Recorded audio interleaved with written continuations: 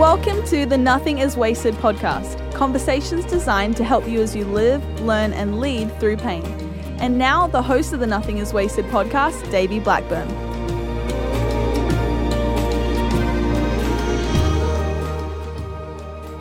Welcome to the Nothing is Wasted podcast. My name is Emily Schultz, and sitting next to me today is my beautiful co-host, Davey Blackburn. How and when did this happen?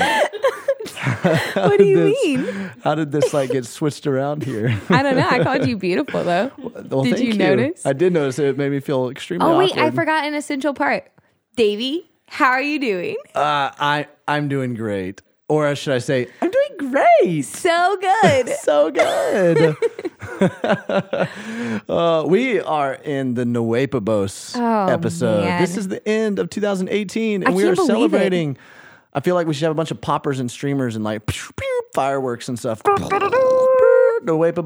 Nuepabos. This is awesome. I can't believe we've come to the end of another year, and I know. what an incredible year it has been. It really has been. Kent and I were actually just talking about this a couple weeks ago, about how I think in the trauma after Amanda died, those years, while they felt so long, they also felt so fast. But I feel like this is the first year that we've walked in a lot of healing. And so 2018 has been a year that has felt like it's been forever, but for the good reasons, because I don't feel like we've rushed through things. We've been present and we've been healthy, and it's just been a really good year. That's so good. Yeah. And sometimes I guess it does feel a little bit like you're in the middle of it feels longer. It feels like a more involved process when you are diving into the healing aspects of things, but you walk through that in a much healthier way, which is really cool. Yeah. And we've had an incredible lineup of guests on the 2018 lineup of the Nothing is Wasted podcast. I mean, it's just been awesome, and super excited about stepping into 2019. Excited about changes that are happening. I mean, as much as we resist change, I think it's ironic that you pulled an old switcheroo on me there at the beginning of this, because you've got some switching up that's happening in your life, some changes that are taking place that are really big over the past couple months. Really some big things that have happened, and I would love for our listeners to hear about that. Yeah, man. I honestly would say our life has been transitioning probably since July. So long story short, Kent and I we're essentially fostering right now. We're foster parents, but we're not licensed foster parents. So I'll backtrack a little bit and tell you about what that looks like. But we have a 16-year-old son in our home, and his name's Cordell, and he is just so sweet. But we met him through a friend who goes to our church. He was his therapist and had brought Cordell to student section a few times, which is our Wednesday night youth group, and had brought him to church. And there was just something in our interactions with Cordell that was different. For a kid who legitimately has so much pain in his story, he is probably one of the most joyful people that I have ever met. And so in just those original conversations that Kent and I were having with him as we were getting to know him at our youth group, Kent and I just kept leaving and being like, man, this kid is resilient. I don't understand why he's still so happy. At the time, he was living in a group home, and he'd been there for a year. And so we started to ask questions of our friend Travis, who was his therapist, just saying, okay, what does a kid like Cordell need to change his situation? For him to get on top of this, for him to continue to take strides toward health and success. And Travis just kept saying over and over and over, he needs a family. That's all he needs is a family. And so Kent and I think we're moved by that, but it wasn't we're that family. You know, at that point, we hadn't really. You're like, man, I sure hope together. Somebody steps up to become a family. And I think it was maybe Yeah. even could we do this? But there wasn't this deep conviction in our heart that was this is us. This is what we need to do. Right. And I distinctly remember, so we went to Wave Camp this summer with our students. I had gotten to know Cordell a lot better then. He hurt his knee. And so I remember there were so many interactions that I had with him at Wave about okay, I gave you a bag of ice. Are you going to put that on your knee, or are you just going to carry it around? And so we hung out a lot because he was sidelined for some of our activities. That's funny. That's why he was just carrying a bag of ice around. I would like notice some it. of the I'm like, pictures, he legitimately is just carrying around a bag of ice. So that's why he hurt his knee. But I remember coming back from Wave probably early August. We were at a staff meeting and we were all talking about like logistical things like, hey, this is what's going on in my team. And I just felt so distracted. My heart was heavy. I felt like Jesus was like putting it on Kent and I's heart that like, you need to pray about this. You need to take this seriously. Cordell needs a home. You have a home. You have a heart to be parents. There's been barriers for that to happen for us in some unique ways that maybe some way down the road we'll share. But anyway, so I remember talking at the staff meeting about like, hey guys, this is weird, but I feel so distracted. Like, can I just ask for prayer? And so I was talking about the situation with Cordell, that he needs a family. And I had asked that our team would pray that Jesus would just slam doors shut that needed to be shut if we weren't supposed to be that family for him, and that he would just swing doors wide open. And John Barry, our executive pastor, looked right at me and he said, Emily, I'm not going to pray any of those things. And my heart was like, what? Like, I'm literally sobbing at this table. Like, how are you not going to pray for any of these things? And he said, you already know exactly what you need to do. Like, your emotion shows it. And so literally that day I went home to Kent and I said, babe, like, we're doing this. So there was a couple months that we were just kind of figuring out, like, how does this work? But we went to like a wraparound meeting with Cordell and his caseworker and all these things. And we ended up getting kinship care, which is an insane, literally doesn't make sense that we were granted kinship care, which means Cordell can live with us before we're licensed foster parents because we're seen as like his close family or friends. But at this time, we've known him for like 3 or 4 months. Like we are not kin, right? But he was able to move in with us pretty quickly, and we've taken our first couple foster care licensing classes. But what we've communicated to him is that we're his forever family if he wants us to be, and we definitely consider him our son. And it's just kind of crazy being 26 and 27 and having a 16-year-old, almost 17 in our home. But we love it. And it's been a growing season. I feel like for a long time, I've dreamt about what our family would look like. But it's so crazy to think that all along, like, God had this plan that Cordell would be the one to make us parents, you know? So it's been cool. There's so many transitions and so many things I'm learning, but it's probably been one of the most exciting seasons of my life. Wow. It's cool how God like puts a desire in your heart. He puts some could say even a promise in your heart. Like you feel deeply like, we're supposed to be a family. I'm supposed to be a mom. Right. But so often that promise doesn't pan out the way that you think it's going to pan out. Right. And it pans out in a way that is actually a way that's going to grow you into becoming more like Jesus, better than what your plan was for it. Yeah. And maybe even prepare you for what your plan was for it. You never know, but like just a very cool thing. And like, I'm majorly proud of you guys for stepping into that and just saying, hey, some people would just sit by the sideline and say, hey, somebody should do something about this. And you guys said, why not us? Yeah. Like, why not us? We may not feel totally equipped for this, but God will equip us. Right. Like he will give us the tools. I was flipping through Instagram. No. I take that back. This wasn't on Instagram. I have a friend who texts me every single day, has ever since Amanda passed away, a scripture verse and then like a quote, like a motivational quote every morning without fail. And the 1 week that he stopped texting me was he forewarned me. He's like, hey, I'm out of the country, so you will not receive my morning text. Wow. As soon as he got back in the country, he was faithful every single day. And That's incredible. It's amazing. But he today actually sent me, my grace is sufficient for you. My power is perfected in weakness, 2 Corinthians 12:9. But then he sent me this quote, do not pray for tasks equal to your powers. Pray for powers equal to your tasks. By Philip Brooks. Do not pray for tasks equal to your powers. Pray for powers equal to your tasks. And had you guys just kind of lived life accepting tasks that were equal to what you thought you could do, right? You know, no way did you think you could start parenting a 16-year-old, but instead you're praying, God, okay, we're just going to step into obedience, and we know that you're going to equip us with the strength, the power, the ability to do this. Yeah. And in our weakness, you're going to be made strong. And it's just such a cool thing to watch you guys do that and watch you guys become parents. And what I think is great, we have a question that we'll address later on in this episode that someone asked. How do you help an extremely defiant 16-year-old who wants nothing to do with your rules or your faith? There's literally a question that was asked. He might have. He might have, but I'm sitting here going, well, I have a 4 and a 5-year-old, so I don't have a whole lot of experience in this. I might flip that question on you, and we'll dialogue about that later on. But we have got a great episode with all this transition going on into 2018. And going into 2019, before we step into 2019, we want to celebrate kind of some of the things that we saw happen in 2018. Be able to just give you guys some of the clips of some of our favorite parts. If you're just now stepping into listening to the Nothing is Wasted podcast, this is a great one to listen to because you'll get kind of some highlights from this past year, little teasers that will begin your journey as you navigate through all the different interviews that we've had.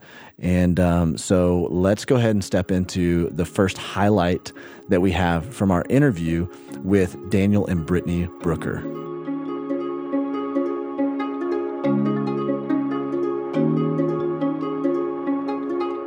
A crazy thing about marriage, and all of us get that, is a lot of marriage is being faithful in the mundane, because not every day are these huge, crazy, God, amazing conversations. And that night was one of those conversations that I went to bed thinking I will never forget, talking about eternity with him and marriage. And we were talking about the gift of the gospel and how we don't deserve life, but God has given it to us freely. And so I went to bed that night and he prayed with me like he always did. And the next morning, as you can imagine, we didn't sleep much because he had so many babies. And he went early. He's like, I'm just going to go early to work since I'm up. So he went to work and I got my 3 little guys ready to go to Bible study. And when we were at Bible study, the question was asked, why do we study Revelation? Because that's where we were. And I said, to me, I study prophecy because it gives me confidence to trust God no matter what happens in my life. And literally seconds later, my phone rang. And like any good Bible study girl, I ignored it the first time. And then the second time it rang, I felt like the Holy Spirit told me, Brittany, it's something with Patrick. So I answered it, and it was his boss. And he said, hey, has Patrick been sick or anything? He fell, he's on the way to the hospital. We're going to come get you. And I was like, no, he's a perfectly healthy 30-year-old man. I just saw him this morning. And so I waited in the rain for literally an hour for this, police escort to get me because he was in law enforcement. And I just remember, those moments where God is not just whispering something in your heart, he's screaming it in your heart and mind where there's nothing else you can think about. And I remember just being there in the rain and God saying, the peace that passes all understanding will guard your heart and your mind in Christ Jesus. And so I got in the vehicle on the way to the hospital, which was another hour drive. And one of the agents looked at me and said, I'm so sorry. We don't know what happened. And I told her, I said, we can trust God no matter what happens. I know that he's in control of this because obviously we weren't. I mean, he's perfectly healthy. I don't know what's going on. And so we got in front of the hospital and I just ran as fast as I could into the room. And it wasn't even a room. It was just a hallway full of people with sorrow written all over their faces. And they sat me down and they said, Brittany, we're so sorry, but Patrick died. His heart just stopped beating and there's no explanation and there's nothing we can figure out that could happen. And I said, the Lord gives and takes away. He's so good. And I started singing a song of Precious Lord, take my hand, lead me on, help me stand. I'm tired, I'm weak, I'm lone. And in that moment, at the age of 25, I became a widow with 3 little boys that are now fatherless. And the reality of eternity just became so real as, the shock of death came over you in a way that, there's no way you can fathom that moment would ever happen. And so that began a long journey of grief, because grief is a long journey and it's a lifetime of a journey. And so walking through that and walking through, okay, now I'm a widow at 25. Like I literally just went to a beloved wife with a strong, awesome marriage and these boys that had this amazing daddy to doing life on my own. And so it's like a new identity of I'm a single mom now and I'm a widow. And how do I do this? How do I tell my boys that their dad died? Like what in the world? God, you've called me to suffering so great. And so I remember having to sit them down and explain it to them and try to explain that God was not going to leave us. It didn't mean that you were without a father, because God was going to be your father. And God always steps up in the places in our lives that have those holes. And so, having to explain it, as babies, they don't get it. And that night, my 1.5-year-old just kept crying for daddy over and over again. It's just the most gut-wrenching thing. And so having to hold him, and I remember just singing, because he lives, I can face tomorrow. Because he lives, we can live because God holds the future.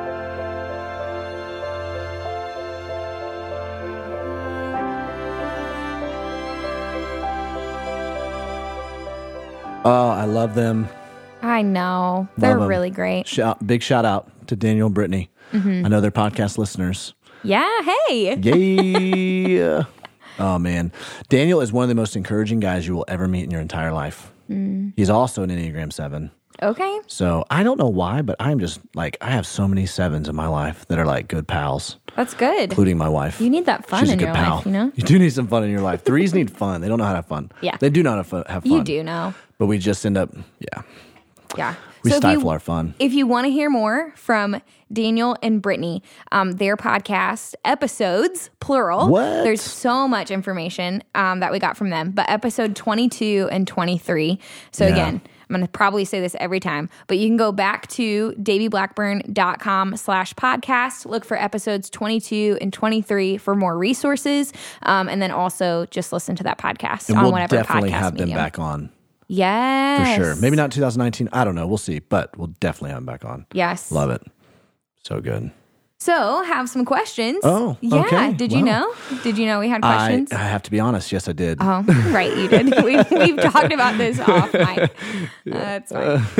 So, during these segments, we're going to ask a couple questions that we have heard from you, listener. Davey and I will talk about that a little bit, and then we'll intro into the next clip. Love it. Drum roll. No, Love it. don't Drum drum roll. I drum roll too often. I really like them. First question we have here: what are the best resources for grief? Best resources for I'm a reader. I love books, so I think the best resources. I loved Through the Eyes of a Lion by Levi Lesko. Of course, I think that's fantastic. It's one I send to anybody that I know that's going through something. Yeah. I love A Grief Observed. Yes. By C.S. Lewis. Man. That's raw. Specifically it's like journal entries after he lost his wife. And so you actually see his transformation through the process. And I think in the middle of grief, it helps you know that you're not alone in thinking some of the things that you think. Absolutely. I loved The Path of Loneliness by Elizabeth Elliot. I'm reading right now currently, which is, I don't know why I haven't read this yet, The Upside to Adversity by Oz Hillman. Wow. Such a good book. I'll have to read that one. It's a little bit less it's less steered toward grief and more steered toward just adversity in general. Okay. But it kind of walks through the story of Joseph and then this guy's personal story of all kinds of stuff that he ended up dealing with, a divorce, his business crashing and failing, and what God began to do out of it. Yeah. I would love to have Oz on the podcast at some point. I don't know. I don't have a connection with him. I don't know him. So maybe he's a listener. We'll pray that in. If anybody knows Oz Hillman, man, because the Upside to Adversity is fantastic. I would strongly suggest that.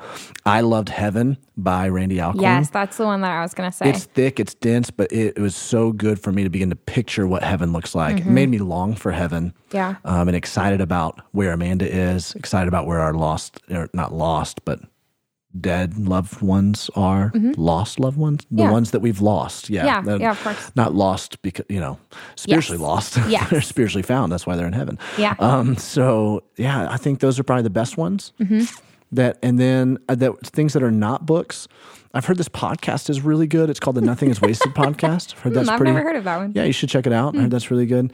No, I definitely think, speaking of the Brookers, Brittany Brooker is a great follow. Daniel Brooker is a great follow. They put out a lot of resources too to help widows and on widowers. Social media? Yeah, absolutely. So you can check out their social medias. Just follow them. They do a lot of work with widows and widowers, which is really cool. So yeah, that is cool. I honestly don't know if I would add any more to your list, or I can't think of any off the top of my head. There's a lot that people that are out there that people sent to us, and some were good and some weren't, but those were definitely the best ones. The books that I would suggest. Right. I guess I haven't read this myself, but Hope in the Dark by Craig Rochelle. Yes, we had Craig sure. on the podcast earlier this year. Well, just a couple months ago, actually. So absolutely. His is probably a good read, I would assume. I personally have not read it myself, but it's on my list. Yep. So there's another one that's that's a really small read that's really good. It's called The Red Sea Rules. The Red Sea Rules. And we haven't talked about it. I don't feel like I've ever talked about it, but it's just super simple read, really short. But the concept is when the children of Israel get to the Red Sea and they have to trust God to see them through the Red Sea. And so it's just that idea of like, hey, this, and then to see them through the wilderness. So the same God that saw you through the Red Sea, what you learned in the Red Sea, carry that over into the wilderness and trust the provision of God there. So yeah, that's good. All right, second question for this segment. Shoot, second hit me. Question. That's a tongue that is twister. one there. Yeah. Second question for this segment. What is the biggest lesson? Oh, man. What's the biggest lesson that you learned this year? Just one. Just one.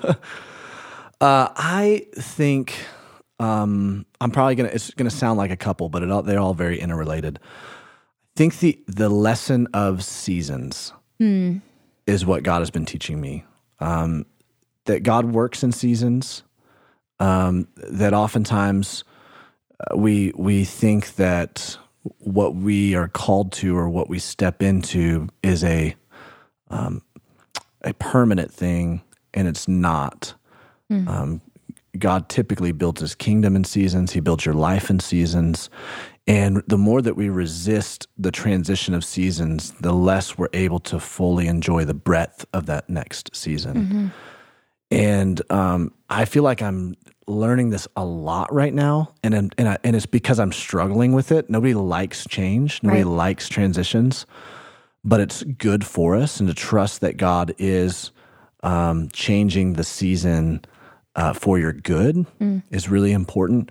I think the first time God started to teach me this was when Weston, we got him a bike for his birthday. Okay. And it was the training wheel bike, that kind of thing. But he had previously been riding a tricycle. And for several weeks after we got him this bike, I was so excited about this bike. I'm like, oh, man, this actually fits you. The tricycle doesn't fit you anymore. You're going to be able to go really fast in this. You're going to be able to really learn how to ride this bike. I can't wait till you can progress and not have the training wheels and ride around the neighborhood and zip around and do ramps like Daddy used to do and all this stuff. I was so excited, had this really big vision for Weston's life when it came to the bike. And for several weeks after we got the bike, all he wanted to do was go back to his tricycle. He would try the bike and he's like, I don't want this. I don't like this. I want to go back to the tricycle. And my heart was like, dude, if you only knew what is before you with this bike, there's so much fun and adventure. And you are stuck on this tricycle right now because you can't fathom transitioning. And I feel like when I was having this conversation with Weston, the Lord goes, Davey, listen to yourself. This is you. You need to transition. You're moving beyond the tricycle now. Go up to the training wheel bike, and then that way you can go to the 10-speed, and that way you can go, to the motorcycle one day or whatever. So I think that is the first time I began to think about that and began to recognize that was God. That's what God was doing in my life. Transitions oftentimes mean pruning in your life. We just talked about in staff meeting this idea that God has an elevation plan for you, but first the elevation plan needs to be preceded by an excavation plan. That if you want to build a really high tower, like a skyscraper, you got to dig really, really deep.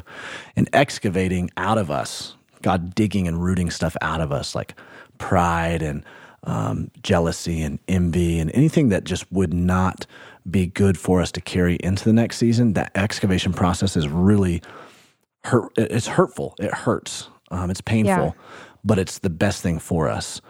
And so I think that's what God is kind of teaching me right now is this transitions. He's going to excavate some stuff out. He's going to prune some stuff back. And pruning is not, he doesn't prune. John 15 tells us that he prunes. He doesn't prune the branches that are not producing fruit. It says that he cuts the branches off that are not producing fruit on the tree, and he throws those away in the fire. But he prunes back the ones that are producing fruit. So when you're walking through a season that feels like pruning, where people are leaving your life, where things are changing, where you're not things aren't developing in your career business the way you thought they were going to, and God's stripping some things away in your life, it's because you have produced fruit. And now in order to produce more fruit, he's got to prune some things back. And I mean, you know this if you've ever pruned a tree. It's like you cut everything back, it looks super bare. It looks like, what's this naked tree doing out in the front yard, you know? And like you're so frustrated with it when you first prune it back, but then the next season, boom, it shoots right up. Yeah. And it becomes a lot more full and beautiful than it ever would have been able to be if it had not been pruned. And so this whole like idea of seasons and transitions that God works and that kind of thing, God's really teaching me that. In that book, the Upside to Adversity, I read this just a couple mornings ago, and I was like, oh my gosh, this is the thing that God keeps beating into me. And it's about the process of, sorry if this is inappropriate, but about the process of circumcision. What I did not know about the symbol of circumcision, the covenant of, you know, God to Abraham saying, hey, this is going to be the symbol of my promise to you, is that symbol was actually, I'd always thought of it as like it's like a sacrifice. It's like this thing that you're doing for God in order to mark you as God's people, you know what I mean? And I just didn't understand the fullness of what that is. But actually what the covenant of circumcision is a shedding away of the old to step into the new.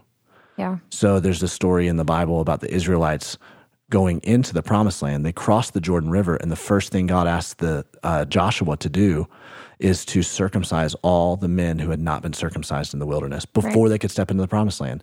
It was the symbol, again, of the shedding away of the old and stepping into the new. Before we can step into the new, before we can step into the promised land, before we can step into all the things that God has for us, he's got to shed away some of this old. Yeah. And we can't be a new creation if we're going to stay the same. Right. Yeah. You know, so it's like God just keeps like showing me, hey, I'm shedding some stuff away, I'm pruning some stuff back, I'm shifting you, I'm changing, I'm transitioning, so you can step into everything that I have for you. Yeah, that's good. So I don't know if that's helpful to anybody out there, but that's what God's teaching me and has been over this year. Yeah, that's good. Do you mind if I share a little bit about what God's taught me this year? Would love it. Okay, so I was actually flipping through my journal a couple days ago, just looking back on this past year, and my word for 2018 was holy anticipation. So words. I remember joking about this, that I had two words.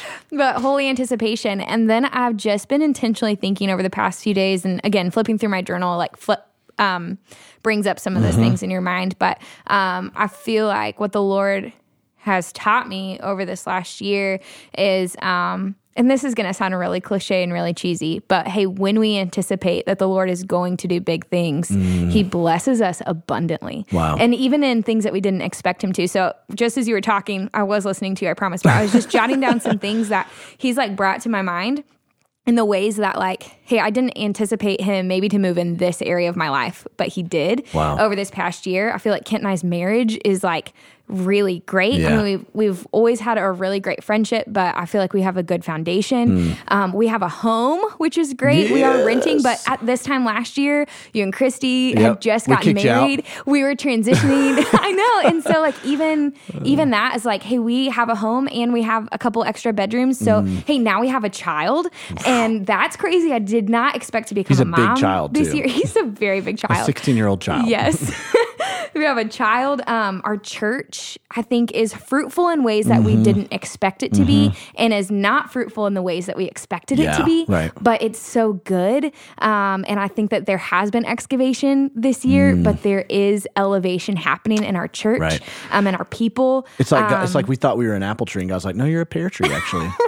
Oh, yeah, it's helpful. It's helpful to know. Kent and I are about to experience debt freedom, which is incredible. And so there's so many other prayers that the Lord is answering for us. And that doesn't mean that everything's great. Like there are things that are really hard right now. That's awesome. But because I feel like we anticipated that the Lord would move, not even on our behalf, but just move. Yeah. I feel like there's so many ways in which we've seen him do just that this year.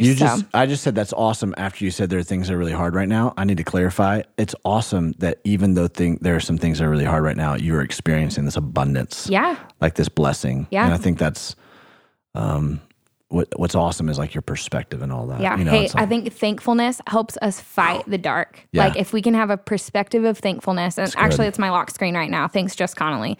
That thankfulness is worshipful warfare. Like that is just what the Lord is speaking over my life right now. If we can be intentional about being thankful, then it just lights up the dark spaces. That's awesome. You know? So that's what the Lord's teaching me. Love it. It's really exciting. Boom. So love it. on that note, let's hop into our second clip with Jamie Ivey.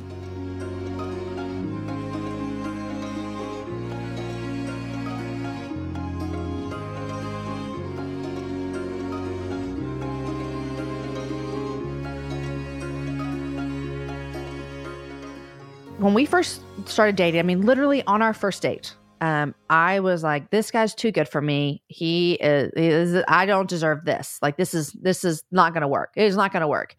And so I told him, I've got some things in my past I need to tell you about, but I really think when I tell you, you're going to bail. But I wasn't willing to tell him right then. It was like, I'm not ready. It's too fresh. And he said, you can just tell me whenever. Like, I'm fine. I'm here. And 6 months later is when I told him. We dated for 6 months. Wow. Of me feeling as though if I tell him, he'll bail. And all this time, I'm falling in love with him. I mean, I just asked him the other night at dinner around the table with our kids. I was like, how many dates until you knew you were going to marry mom or whatever? And he's like, I knew our first date. And so he's going into this relationship. I'm going to marry this girl. Like that. And I told him 6 months in, I laid it all out. I was like, it's time for me to tell you. And that whole time I'd been praying, God, will you help me? Just like, help me be confident in who you say that I am. Help me to be able to tell Aaron and not feel shame. Help Aaron to hear and not, whatever I thought he might do. And so I laid it all out. And Davey, I'll never forget. It's one of my fondest moments of our relationship is we're sitting on the beach and I tell him the whole story. I tell him everything, more than in any book could ever go. I tell him everything. And he looks at me with tears in his eyes and I'm crying and he's holding my hand. And he said to me, you have nothing to be ashamed of because that's not even the girl that I know. Wow. And I remember feeling as though it was the first like tangible person in front of me that felt like what Jesus would say to me. Like I could read what Jesus thought. I could listen to a sermon, all these things. But now there's this person who's saying, I'm going to commit my life to you. You don't have anything to be ashamed of in front of me. Wow. And so that was monumental for me. For me to work through it over the years, I would say about 10 years ago is when I started putting in the work. And what happened for me is I just started to say, you know what? I'm going to believe that what God says about me is more true than what I feel about myself.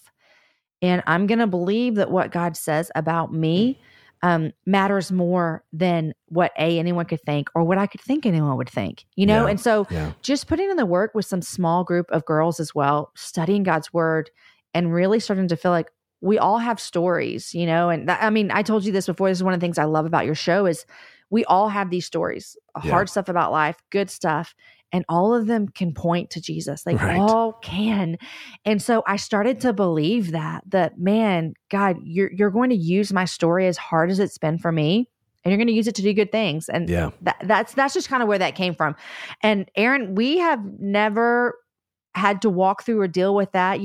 I'll say honestly, when I first started writing the book and stuff, I would get nervous about, am I going to say this? What does Aaron think? And of course, Aaron's like, this is dumb. Like, of course, I don't think anything about this. What do you mean? He's just always been super, super confident in what God says about us, which I love that,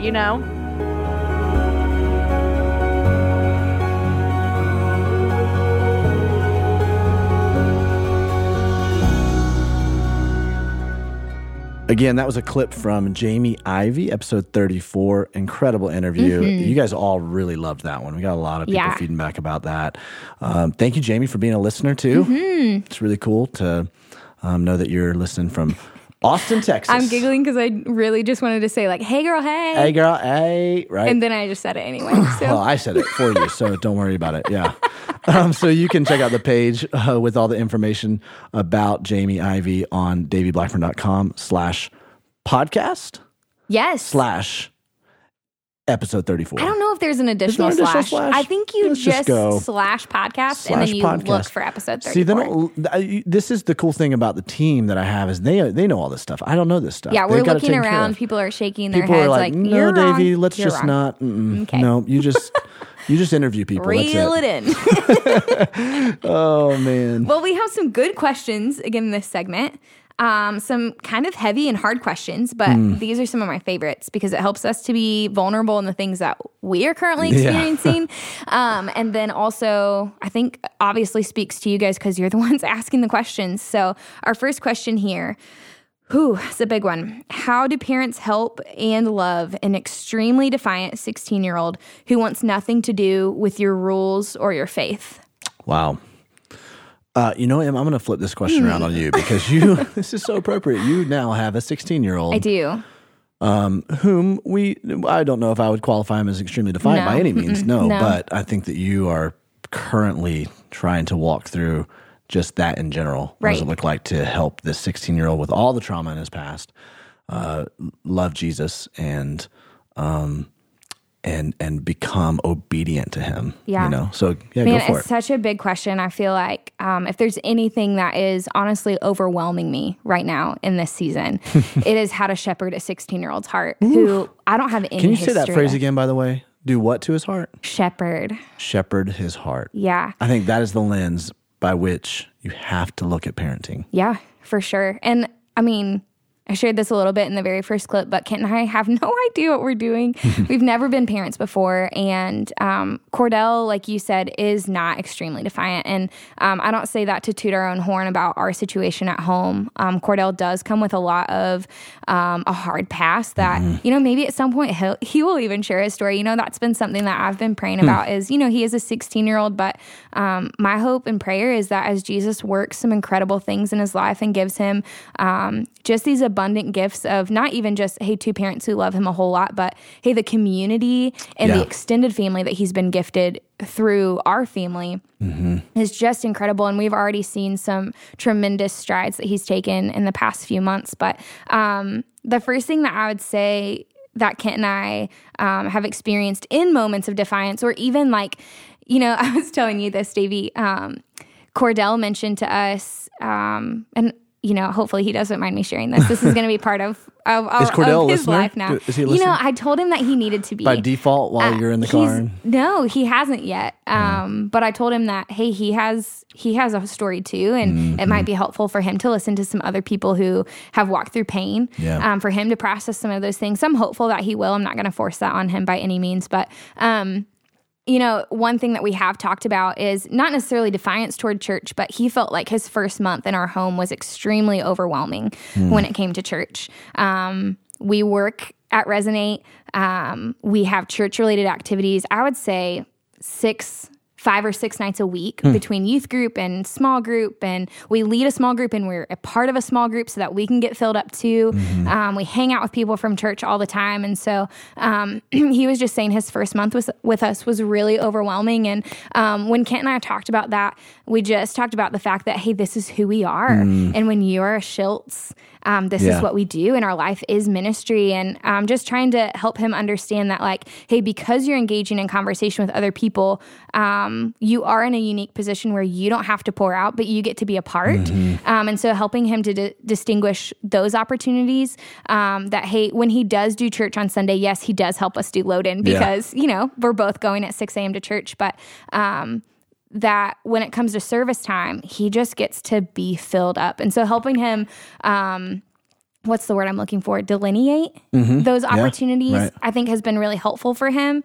But then the other thing that Kent and I have just found, and I don't know if this speaks whoever wrote this question to you or not, or maybe you're already doing this, and if you are, like, I applaud you because it is hard, but just that everything that we would do, that we would want our kids to do, that we're praying for them to do, that we would model ourselves. And I think what convicted me of this is that part of my story is that, I did grow up in the church, and my parents did have a relationship with Jesus as far as I know, but I never saw them sit down and read their Bible.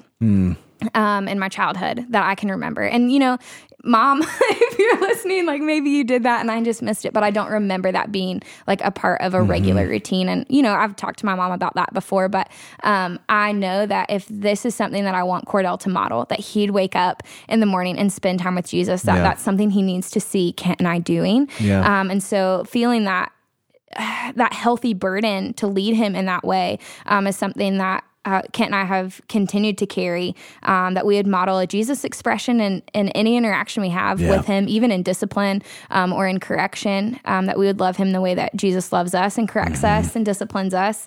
But then also, Kent and I had an interaction.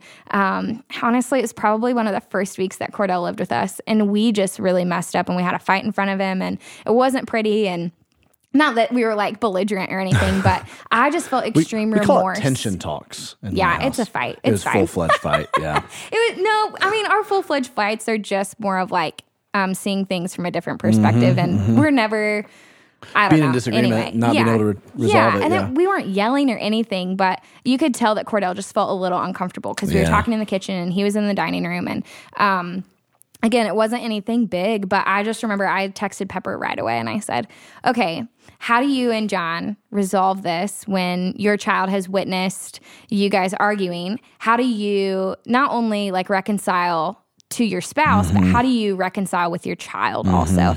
And she was like, well, we don't do that perfect, which is what I love about Pepper, is that she's like, well, we just screwed up last night, actually. Pepper and John's our executive pastor. Pepper's his wife. Yeah. And so she just talked me through that. And so Kent and I sat down at the dinner table, and while we were reconciling, saying, hey, I'm sorry, we brought Cordell into that. And he felt awkward, but it's something that I think Kent and I have vowed to do as a family, is that we would model that. So again, I don't know if this answers your question specifically about a 16-year-old wanting nothing to do with your rules or your faith, but I believe that God can work through us, even when we're not speaking the gospel to our kids, that we can model that for them, and that will go even further. And so I would just encourage you, on the days that it seems so hard to just like pick up your Bible because you're having doubts about God working through you and in your child's life, do it anyway. Right. And pray promises over your child, and just believe that God's going to do something incredible in them. Because here's what I believe, that yes, as parents, we shepherd a child's heart,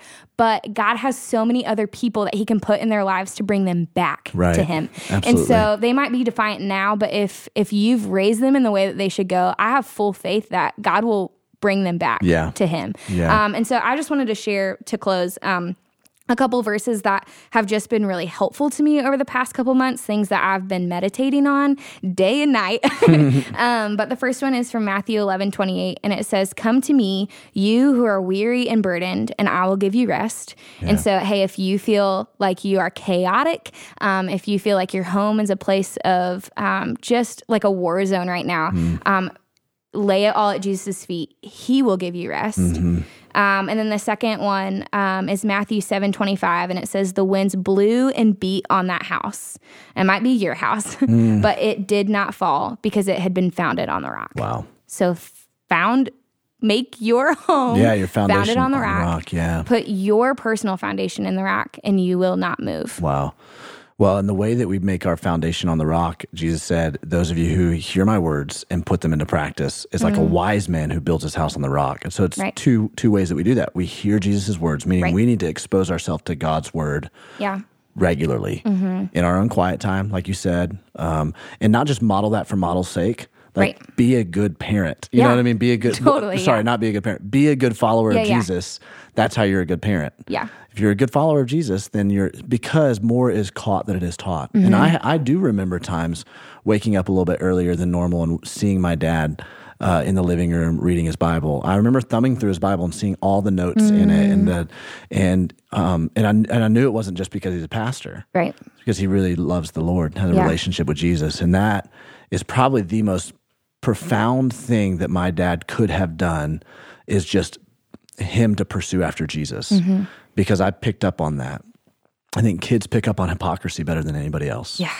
They're going to see you going through the motions. And I'm not saying that's the case for this question by any means, but recognize that kids will pick up on that stuff. If you're going through the motions, you're speaking one thing with your lips and you're doing another thing with your life. Yeah. And so, model the things that you want for your kids. Also, I would say specifically to this question, start with prayer. Prayer is powerful. Yeah, it is.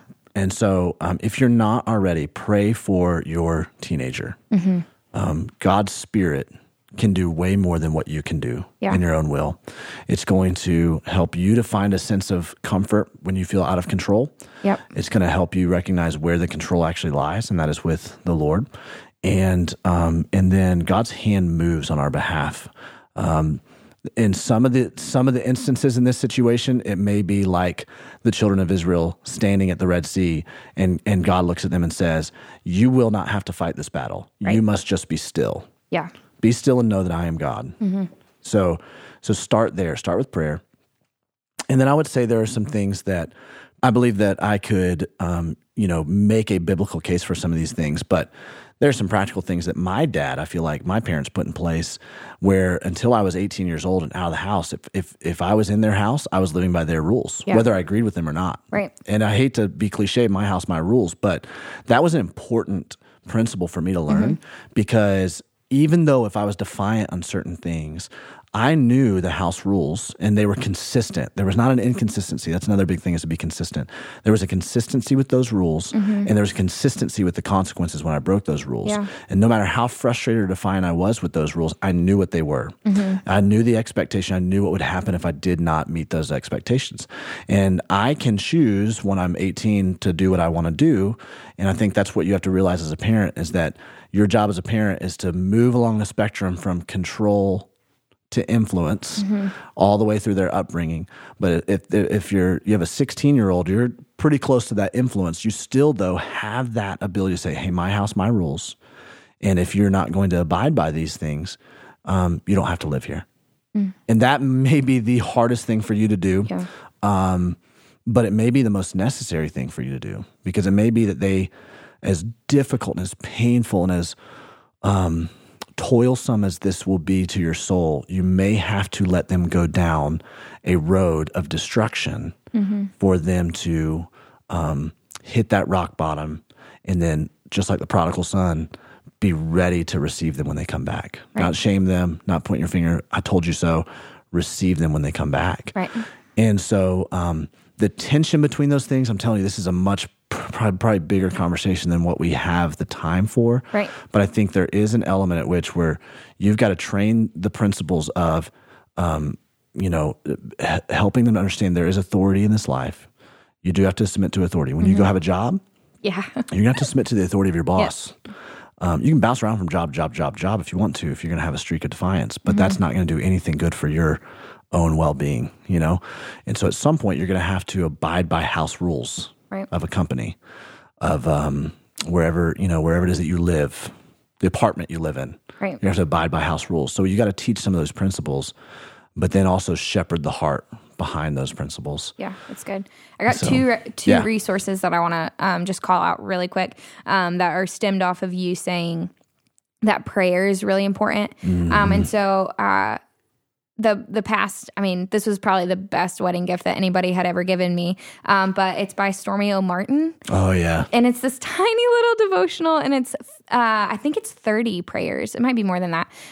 But it's called The Power of a Praying Wife. And so that's something that I've regularly done or used since Kent and I have been married. And it's specific prayers like prayer over his purity, prayer over his work, prayer over his parenthood, which has been really cool to actually start praying those things, which I guess I should have been praying those things all along, but had a little bit of lack of faith in that, to be candid. But just ordered it, haven't used it at all, but she also has another little devotional called The Power of a Praying Parent that I'm excited to start using for Cordell. I know Mark Batterson has a book, he wrote The Circle Maker. I think he has a book called Circle Your Kids or The Circle Maker for, it's about praying for your kids and praying prayers over your kid's life. Cool.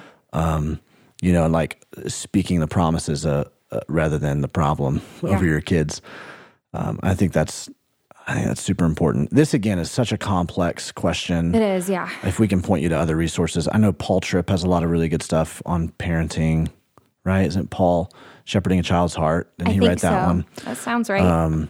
But when you're in a situation where you are, I'm sorry, because 16 years old, extremely defiant, it's very, very tough. And I think there's an element where you're going to have to really let the Lord do some battle, and then you be consistent with where you are right now. I would also not punish in any way. I see this happen so many times in student ministries where a parent will ground a kid from church. Like, hey, don't do that. Like, that's where they need to be. That's where they need the ground them from positive something influence. else. Yeah, ground them from something else. Yeah. And also, I mean, there's a lot of things like when it comes to, I don't know how the listeners are when it comes to like travel sports and stuff like that. But I remember my dad would not let us play on a Sunday morning, no matter what.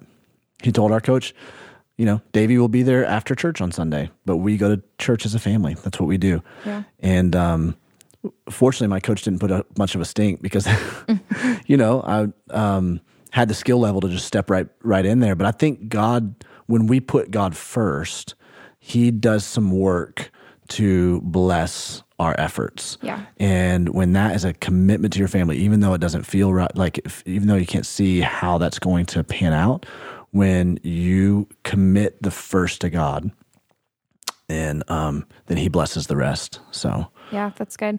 Well, listener, if that was your question and there are specific ways that we can be praying for you and your family, please let us know. We'd love to rally around you in prayer. I know I personally would love to rally around you in prayer. And so please reach out to us if you don't mind. Again, I would love to know the name of your 16-year-old and your name so that I can be praying over you guys specifically and add you to my prayer wall at home because I feel like that's something that is just near to my heart right now. So you know what we're going to do? We're going to have Eddie and Esther on the podcast in 2019 talk about parenting. Yes, How's let's that sound? do it. That sounds great. Yeah, that sounds good. That'd be amazing. Okay, one more question until we hop into our clip with Matt and Whitney Wheeler.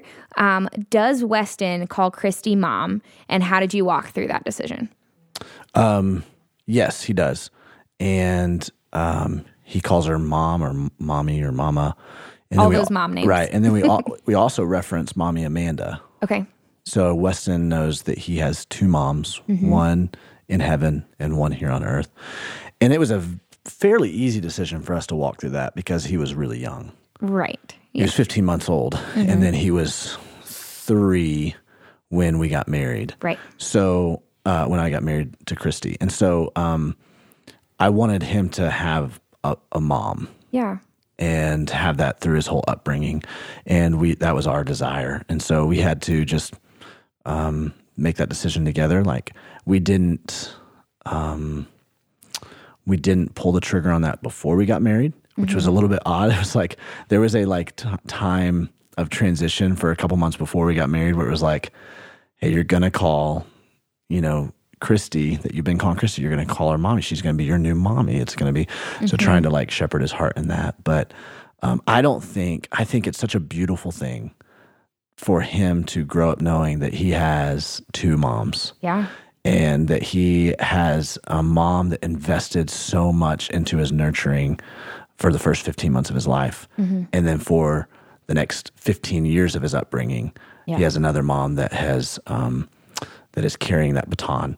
I actually just did a blog about that. Blog post about that. So you can go check it out on davidblackburn.com about just kind of something that I was feeling stirring in my spirit about the idea of introducing Christy to Amanda in heaven one day and the passing of the baton. So yeah, I love that. It's a great blog. I don't know. It wasn't that complicated of a decision for us, and everybody else seemed, we got the support of everybody, Amanda's family. Totally. So it was like, this seems the right thing to do. Yeah. It's nurturing Weston's heart more than anything else. I think it's a harder decision when you are, when they're older. Yeah.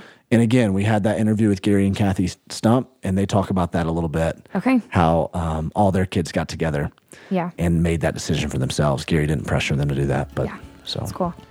All right. Well, thanks for sharing. Let's hop into a clip from your interview with Matt and Whitney Wheeler.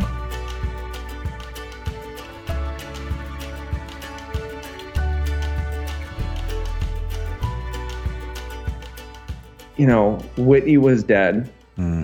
Right? In my mind, my view, she was dead.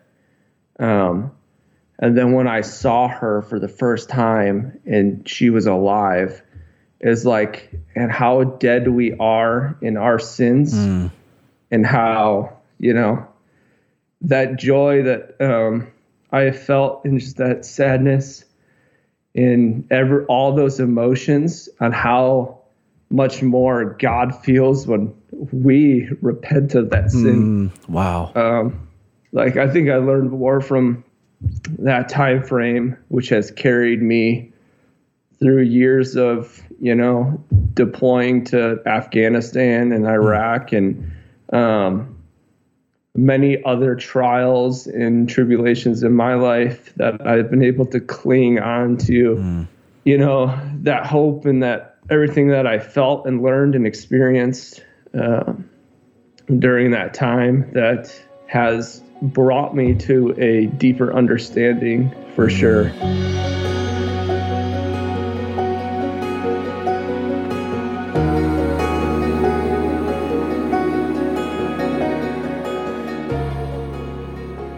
Well, that was a clip from Matt and Whitney Wheeler. If you guys would like to hear more from their podcast, that is episode 32.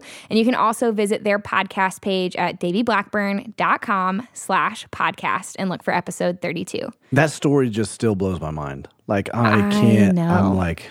It's so unique. Yeah. So crazy. Yeah. But I'm really glad that they were willing to share their story with us. Thank you, Matt and Whitney. Yes, thank you so much. Well, we have a guest here Yeah. in the recording room. We just got some whoops. We just got some whoops. Well, it's Christy. Christy? Yes. You Hey, guys girl. forced me to come back again. My beautiful bride. She's so glad to be here, guys. You Yes. just don't even know. Yes, she is. Yes, Just she a is. little bashful. But every time she speaks, I feel like the Lord moves through her. Well, So man. let's build At her least confidence. you feel that way. We do. The good thing is you hide your blushing really well. You hide it. Okay. You can't tell that I don't you're know blushing. what to do with that. Well, it also is because we're on podcast, so Okay. No we're one can see you Nobody can blushing. see you right now blushing. You're the cutest thing ever, though, when you blush. Well, thanks. That's pretty cute. I feel a little bit like a third wheel. I know. just keep affirming each other. I'll just be right there. Emily's like, I think I'm just going to slip out right now. We'll give you guys some Bye, time. guys. Awesome. Well, we've had some listeners write in some questions. And so I'm glad that both of you guys are here, because we actually got some questions that I think are unique to your story, unique to your situation. Definitely something that both of you will be able to speak into. But Christy, I'm going to start with you. We've had several people ask this question, but here it is. Will Christy share her story? For sure. I Right think, now? Will you share it now? Well, definitely not now. But I think the hardest thing in my story is that it just involves a lot of people. Yeah. And so I definitely want to share, but it's hard to fully understand how to share it and how to share it in like a public platform. And so it affects my daughter, it affects her dad, my dad. And so it's one of those things of, in its time, when it's ready, I'll definitely share with people. And people actually message me a lot, and they have specific questions about divorce or being a single mom, and I will share that story with them as well. So actually, if you ever want a question or ask me anything, even just for advice in your walk of life, I am very open for messages, and definitely will share some things with you too. Yeah. So if people did want to ask you some more specific questions, what is the best way to reach out to you? Yeah, so I'm on Instagram, and a lot of people just message me through that, and it's just christy.blackburn.niw, I think. I don't even know my For Instagram. nothing is wasted. Nothing right? is wasted. Yeah. So you can find me there and just message me there. Okay. Awesome. Well, I want the listener to know it is a powerful, powerful story. And the more, we've even we've even dove into this quite a bit this year, even after we got married. I remember, where were we, babe? Where we went to see that movie, and we started talking about your story. We went and saw I Can Only Imagine, and it just kind of like opened up a lot of stuff for both of us, and we started just talking about a bunch of stuff, and then we started furiously writing a bunch of notes of things about your story, because one of the desires that we have, we don't know if this will pan out, Lord willing, but one of the desires we have is to write another book that it really encompasses Christy's story, and then how that dovetails with my story and how God kind of brings those two stories together. Because I think what's powerful and what we've seen with this podcast is this is not just about one person's story. This is the web and interconnectivity of so many different people's stories. As we've heard so many other people's stories, as we're hearing your stories as listeners, we're seeing that God interconnects people, and then sometimes He kind of interconnects people in a really powerful way, the way He has with Christy and I, and so I remember leaving that movie theater, and we were on a plane heading home, and just started taking a bunch of notes as to, well, if we were to share your story, what would that look like? What kinds of components would we want to share about that? And it is just super rich and super powerful. And so our plan is to try in 2019 to work on putting that together in a book that hopefully, again, the Lord has got His own timing for all this stuff we've learned through this process. That's one of the things we've learned this year is I thought we would have released Nothing Is Wasted a year ago, and He has His reasons as to why it's being held up and why the judicial process is being held up. And so in the meantime, we are asking God, what is it that you want us to do now to prepare for that season, both internally, relationally? How do we set a foundation for our family? And one of the things that we feel like God is leading us to do to prepare for that is to begin writing down Christy's story. We just have this sense that after Nothing Is Wasted releases, that we won't have time. We'll be spending a lot of time sharing that story. We won't have time to be able to sit down and write it. And so we'd like to go ahead and write it, get it in the publisher's hands. If they'll take it, go ahead and get all that process done so that maybe a year after or something like that, we could release that as a follow-up. But in the meantime, I think we're still trying to piece together the process of what all does that look like, her story, you know, and what can be shared and what can't and shouldn't be shared. And yeah, for sure. Christy, how does that make you feel? Like the idea of another book that encompasses your story? Yeah, honestly, it was kind of, when he told me before that he was thinking about writing it, it made me really afraid just to even share that and be vulnerable like that. But what I've noticed just when people have come to me, I feel like it's very powerful. I don't feel like it's my story, but it's God's story that He wants me to share. And so it's one of those things that I know it can impact a lot of people, and I'm willing to do that. But it is kind of vulnerable. It is kind of putting yourself out there. Yeah. Well, I'm proud of both of you guys and how you're walking through a season of waiting. I think that's something that we've dialogued about a lot is, hey, what do we do in the season of waiting? And you're just, I don't know, watching God open up some potential doors for you and carrying out this story. So, man, I love you guys a lot. All right, I got another question. What are the best resources, like books or Bible studies, for single mothers? And then, Davey, I would love it if you'd follow up with this, even for single dads. You had a season there that you were single. So if both of you guys can talk about, hey, what were those resources that were really helpful for you? Yeah, so honestly, it's funny when I think about even just after my divorce and just that single time with just me and Natalia. It's as cliche as it sounds, the Bible, honestly, I made sure that every single morning I got up and I got in His Word, reading 2 or 3 chapters a day. And just, I felt like He really spoke to me in that season. He says that He's near to the brokenhearted. And I felt Him speaking clearly and directly to me. I feel like there's a lot of books you can read, but there's nothing like just reading the Bible, journaling through certain trigger points that are going on, things that are just really too hard for you to handle, and just pouring your heart out to Him. Because it's a weird season, but honestly, it was such a beautiful season because I felt so close to the Lord. One thing also was the Path to Loneliness, I think, or the Path of Loneliness. I can't remember what it's called, but Elizabeth Elliot, she wrote that. I loved that. I just think any woman who is single, she really explains that very well of just how to seek after the Lord in those times. And then it was funny because the book Uninvited, I did not want to read it because everybody was reading it. I hope Lisa's not listening right now. I know. Hey, Lisa, we love you. I know. We do, though, because it said, like, if you're lonely or less. And I was like, I'm not any of those. But honestly, I didn't realize I was. And there was a lot of things I didn't realize that was going on in my life that needed to be kind of like uprooted and talked through. And so I loved Uninvited. And while I was doing all this, I went to counseling regularly to like just talk to someone wiser that could just give me advice of how to walk through this the best way. And then I would say even too, just, I mean, even those are the resources, but other resources would be just plug into your local church and just serve like crazy. A lot of single moms think they just don't have the time and they're just surviving, keeping their head above water. But I did feel like once I started doing that, it felt like less like survival. And I felt like I did have community, and I didn't make as many dumb decisions as I did when I wasn't as plugged in. Yeah. I think that's huge. Like the counseling piece of just being able to have somebody who is objective and walking through that season with you. Full disclosure, Christy and I, we see her old counselor now on a regular basis. And it's just been something for us as we're transitioning seasons. Even right now, we're like, we need someone who can just, like, we can talk this stuff out with. And I need a single mom and a single dad out there to understand that you don't have to do it by yourself. There's nothing that makes you look strong. There's nothing that makes you look powerful. There's nothing that makes you look like you've got it all together by just kind of callousing yourself up and going, I can do this all by myself. You can't. You cannot do it by yourself. They say it takes a village, and I feel like it really does take a bunch of people to help you to raise your child. Absolutely. And I think it's like kind of like I would say it's a little bit of a paradox here. There's two truths that I would say. One is you can't do it by yourself, and two is you've got this.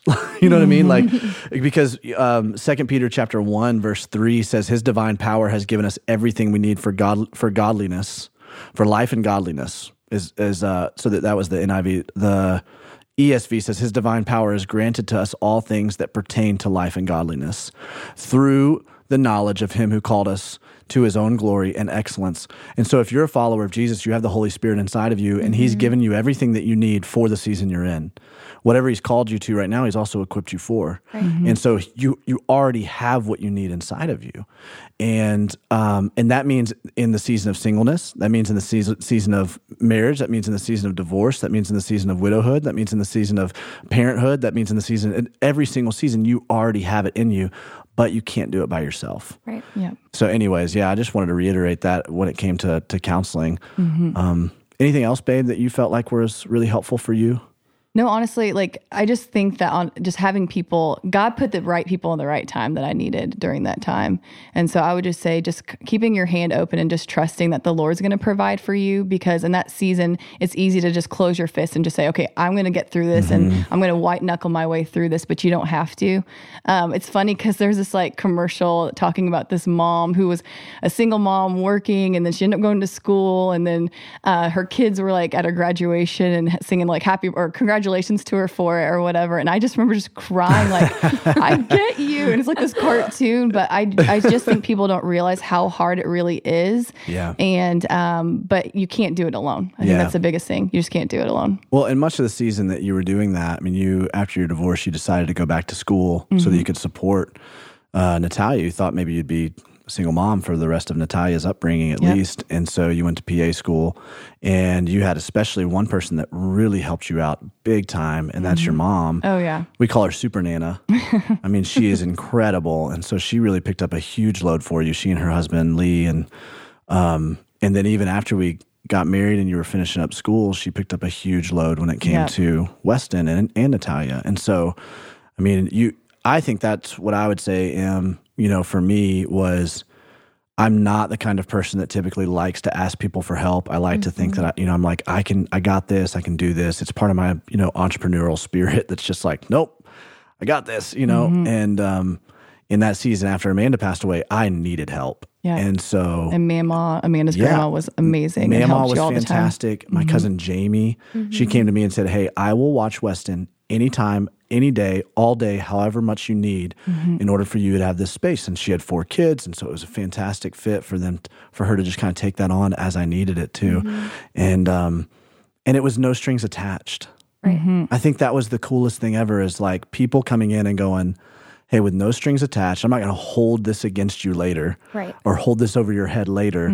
I just want to serve you. I want to like help you in this situation, this season, to get your feet back from, back underneath you. And so I would just say that it takes a village. Yeah. I don't know if you can really, I'm sure you can, books will help, God's word, and just living it out in community. That's going to be, all that you need right there in order to walk through that season. Yeah. That's good. I love hearing your guys' hearts and, even the things that God has provided for you in seasons that are really, really hard. One question I have for you guys is something you guys have probably been working through over the last year together.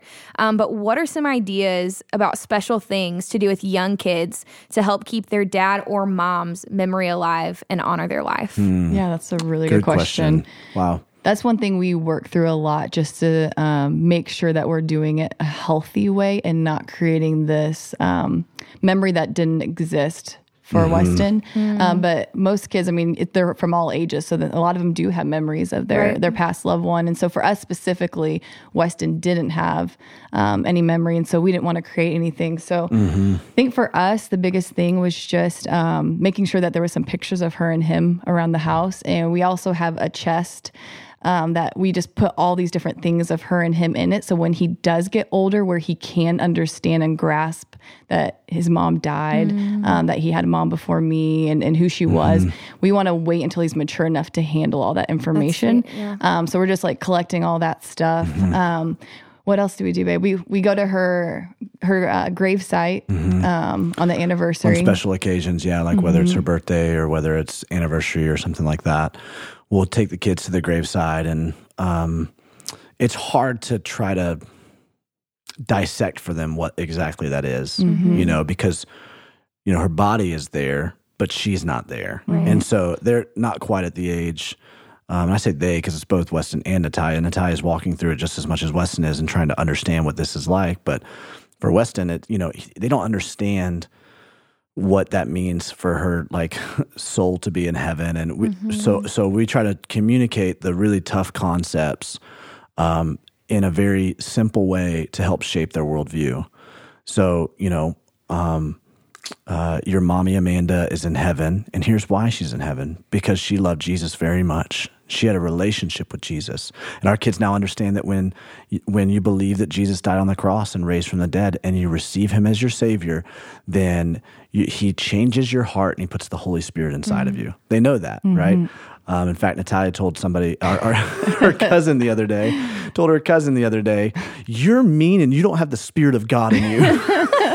Burn. I know. Wow, that was rough. I was like, man, I know a lot of Christians who are that mean too. But at least they're kind of understanding what that looks like. And so they, we tell them the reason that mommy Amanda is in heaven after she died is because she loved Jesus. And so now she's with Jesus forever. And we want to go be with Jesus forever. But before we go be with Jesus forever, we have to help as many people as we possibly can here on earth. God has a task for us. He has an assignment for us. And then when we've helped everybody that we can help, that he has already set out for us to help, then we'll go be with Jesus. And that shapes some very big worldviews, I think. It shapes understanding of a world, we're aliens on this world, that we have a home that's not of this world. Let's not make this our home. Let's look forward to heaven. But let's understand that while we're here on earth, that we do have an assignment. Let's not get lulled by the comforts and material things of especially this Western world. Let's set our eyes, set our hearts, set our treasures in heaven. And all of those things are really hard for them to understand in their 4-year-old, 5-year-old mind. But if we can begin to shape that now, I think that's what's really important. Yeah. And not shying away too from when you get that twinge of pain when something happens. For example, every Disney movie has some kind of evil, some kind of death in it. And that can cause us to kind of have this weird twinge of pain. And we're not going to shut off every single thing that pops up. And so oftentimes it's like the death of a parent, and you're going, I never even realized this until we stepped into a situation like this. And now we're like, well, and so you can just have that where you want to run away from it, but we have to step into those situations. And every single time communicating with them. And so again, they don't understand death, but just communicating, why are we at the gravesite?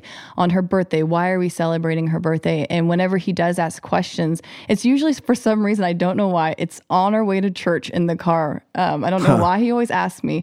And he'll just say, well, I miss mommy Amanda, or tell me more about mommy Amanda. And so we just talk about her in any way that that we can, because I don't know her. I've never met her. I've heard a lot of stories about her. And so the same with Weston. He's heard a lot of stories about her, but it's not from memory. And so we just talk about her. I'm like, well, what do you miss about her? What are the things people told you about her? And this is what I know about her.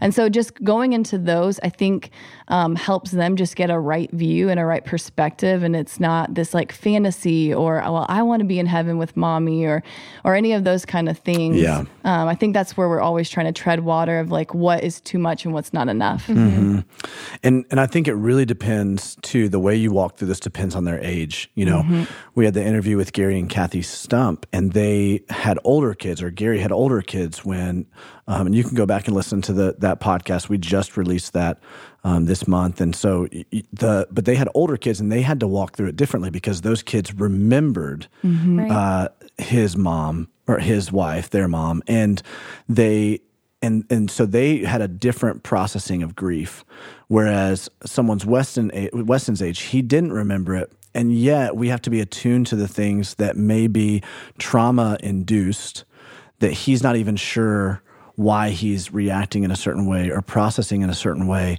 The reason he's processing or reacting in a certain way is because there was a season where his caregiver, his primary caregiver, was just gone. And there was a lot of shuffling around that took place for us to survive. And so we have to just be attuned to those kinds of things, and but not make too big of a deal out of it. Yeah. Not really have that victim mentality, make him be this victim that he doesn't need to be. He's not. He's out of it. Exactly. And so just treating him as a normal 4-year-old child and just helping him develop that way. Yeah, absolutely.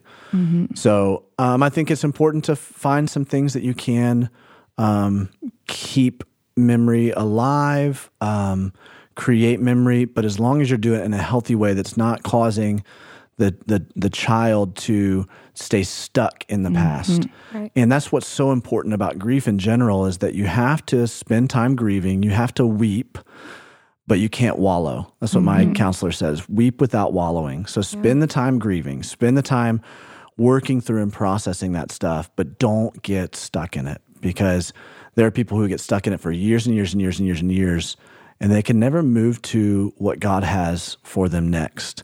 And especially in someone like a 15-month-old, as Weston was, now he's 4, we've got to help him continue to have his eyes forward.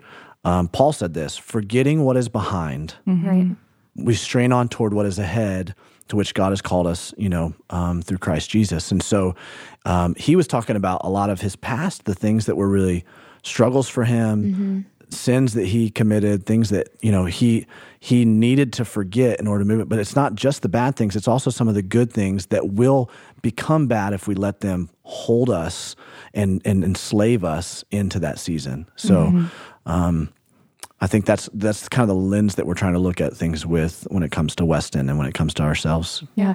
I think the hard part is you sometimes will be blinded with your lens. Sometimes grief will blind you. And so you think you're doing it right. And so that's the one thing I've always asked different counselors just for their input or their advice, especially counselors who've dealt with trauma and grief, and just ask them how as a mom can I be for Weston? And I think too, so if you have gone through some trauma, you don't really fully know if you are creating that moment of stuck for those kids, and just asking someone who's not in it just to say hey, how do you feel about this situation? And just to kind of see, are you making them kind of feel stuck in that too as well? Yeah, that's good. But we're still learning a lot too. Yeah. So, if anybody has any suggestions, I think one of the things that's helped us a ton is just like what you just said, talking to people who have gone through it and are objective. Right. And we can say, hey, this is how I'm processing it. Tell me where that's healthy and where that's not. Yeah, for sure. So I feel like this is a really complex but important question. And obviously it's going to be different for every single family. Yep. And so if there's any listeners out there who are like, wow, this is really helping me, or hey, I would like some clarity, or even some additional help with this, because it is so important, please feel free to reach out to us at hello@resonateindy.com.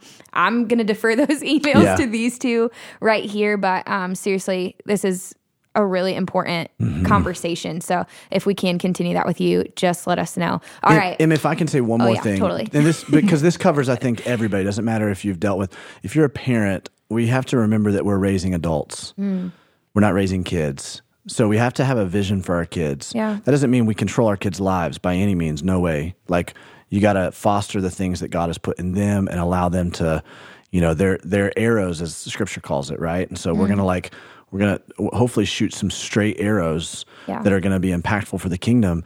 But we have to remember, we have to go, okay, if we want them to be a certain way, and I'm talking about their personhood, not do a certain thing. Because so many times parents are going to live vicariously through their kids and try to push them into things, become a doctor or become this, whatever it is.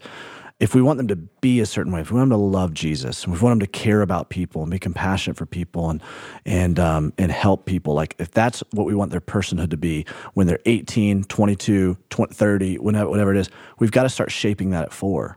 We got to start shaping that at, right, and model it for them. Right, and model it for them. And one of the things that has set heavy on me in this season is I had a mentor who told me that really you have age 1 to 5 as your most formidable years with your kids.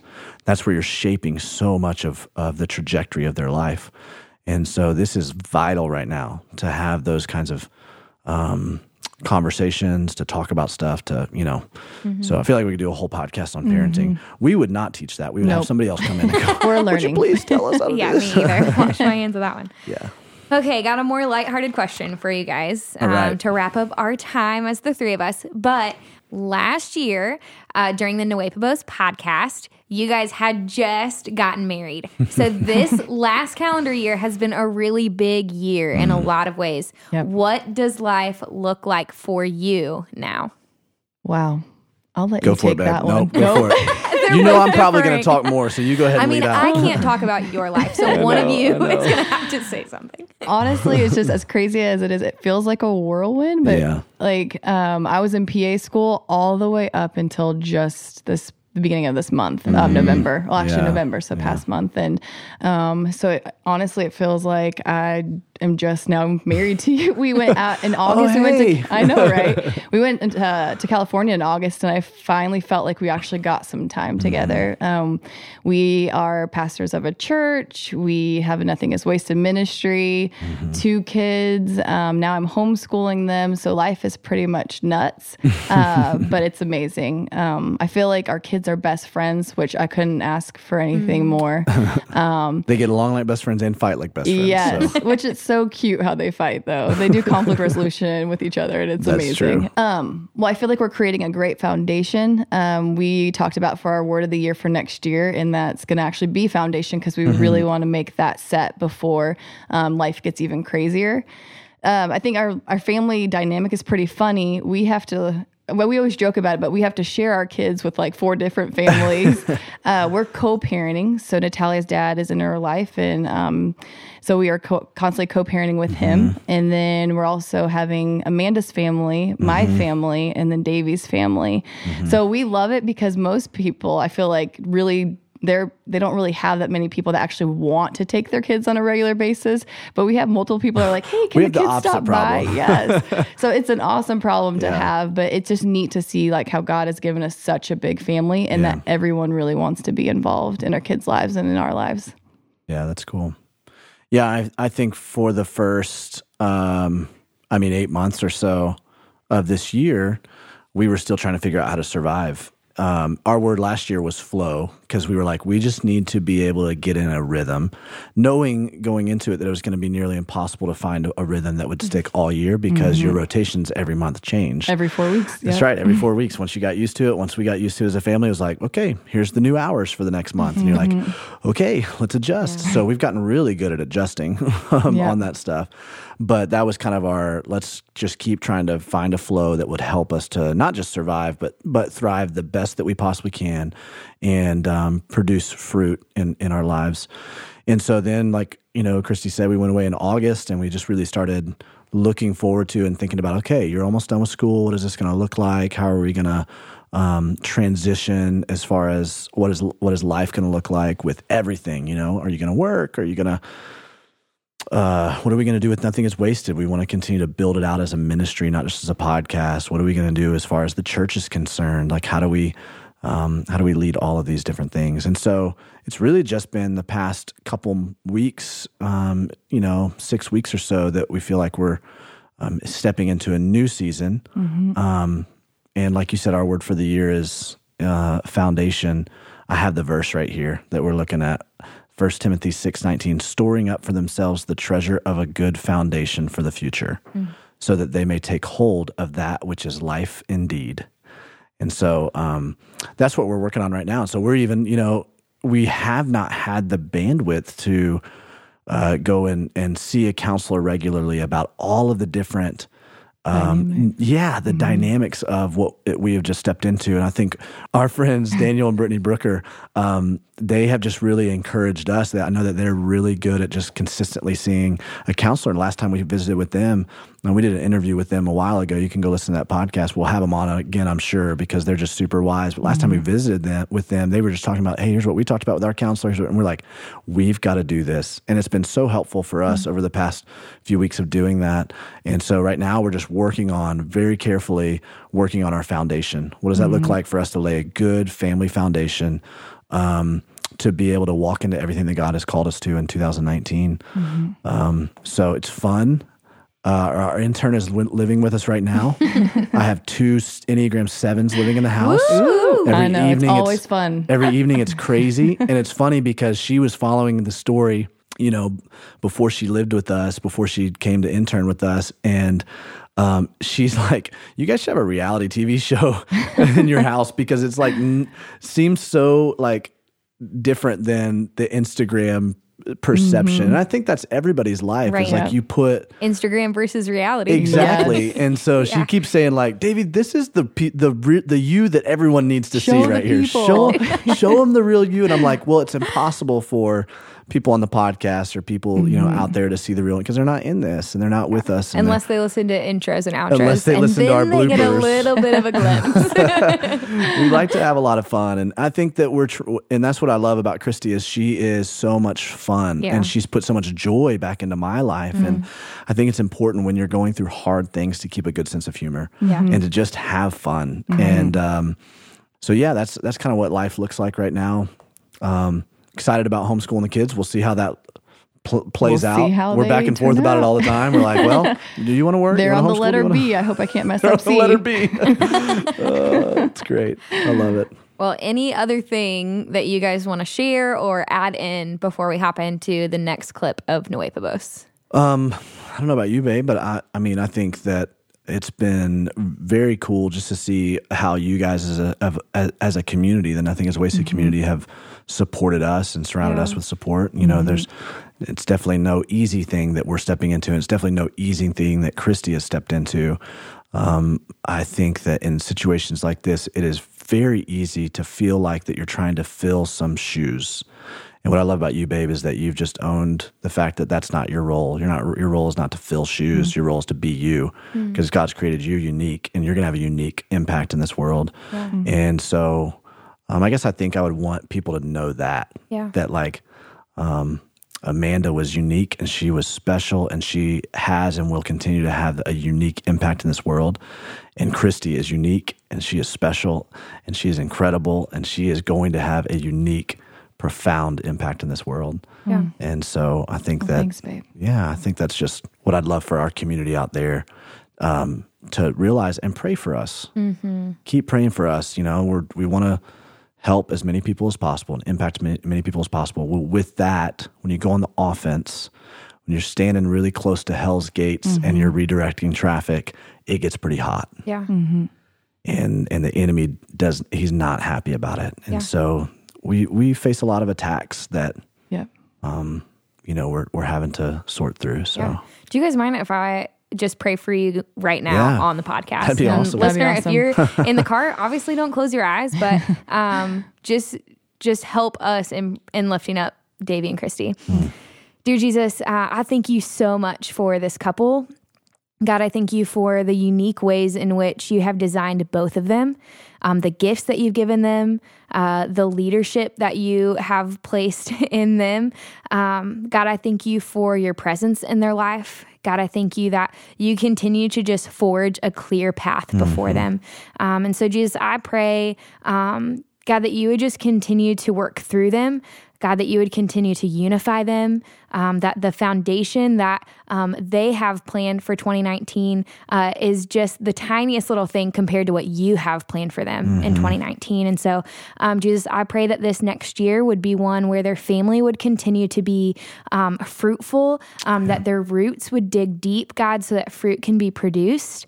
God, we know that you have such big plans, bigger than we could ever hope or dream for the Blackburn family. God, I pray that you would protect them. God, that you would continue to wage war on their behalf. God, that you would strengthen them. God, and that you would just continue to surround them with a community of people who love them so, so much. God, we love you, and in your name we pray. Amen. Amen. Thanks, Emily. And thank you, I think the biggest thing that our hearts is literally just for you guys to just see God in a different way and get healing. And so honestly, like if you do need to reach out, we are very honest and genuine when we say, please reach out. We do want to give you resources. We do want to help you in any way that we can. And so, yeah. So again, probably both of your Instagrams are opportunities for you to reach out to them. And then also hello@resonateindie.com. Christy, thank you so much for hanging out with us. Hey, you are welcome anytime. Man, and again, the people want to hear from you. So just come bust up in here. We'll see. It's always a party with Christy here. It is always a party with Christy. Oh my word. Okay, I was listening to some jock jams today. It was good. That's what that just reminded me of. We were listening to Christmas trap music too. Jingle bells, jingle bells, jingle bells, I hope Tommy's gonna edit this. Jingle bells, jingle bells, jingle bells, jingle bells. You just said jingle bells like 40 times. It's a trap. It gets trapped on jingle bells. So we're going to go ahead and transition into our fourth clip from Lisa Turnhurst.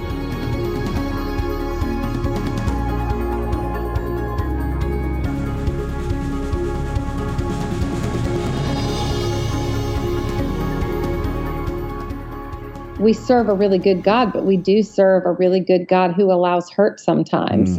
And I think sometimes we feel the need to explain that away. But what we have to remember is people don't need pat answers. They don't need a bumper sticker slogan. God doesn't want to be explained away. He wants to be invited in. And so when we say things like, God won't give you more than you can handle, I get it because it makes it more palatable than to acknowledge the reality that we serve a good God who does allow hurt, but we serve a God that will also take that hurt and use it for good. And we don't have to like it. It doesn't even have to feel good ever on this side of eternity, but it will be good. And sometimes not just for our good, but for others as well, just like Genesis 50:20 and the story of Joseph says. But I wrote about that's actually a chapter in one of my books because I was going through a really hard time in my marriage. I'd already been through a life-threatening surgery the year before. And then in the middle of all of that, I was diagnosed with breast cancer. And so people stopped saying that statement to me, God won't give you more than you can handle, because I think people were kind of shocked that this other hard thing happened. Yeah. They kind of realized in that moment, this is a lot more than what anybody could handle, and trying to reconcile that. But a lot of things in the Bible, if you look at, and trust me, I mean, I'm not trying to shine my spiritual halo here, but I mean, God's word started to become such a necessity because I felt like my soul could no longer feed on junk food of quick spiritual inspiration. I had to get nourishment into the depths of my soul because I felt like my soul was seriously wounded in some of the things that were happening to me. And so a lot of times in the Bible, if we want strength, we have to go through hardship. And sometimes it's like, I want the strength, that I want God's strength, but sometimes God gives us strength in packages of hardship. And one of the reasons I believe that is because God doesn't want us to learn how to rally more of our own strength.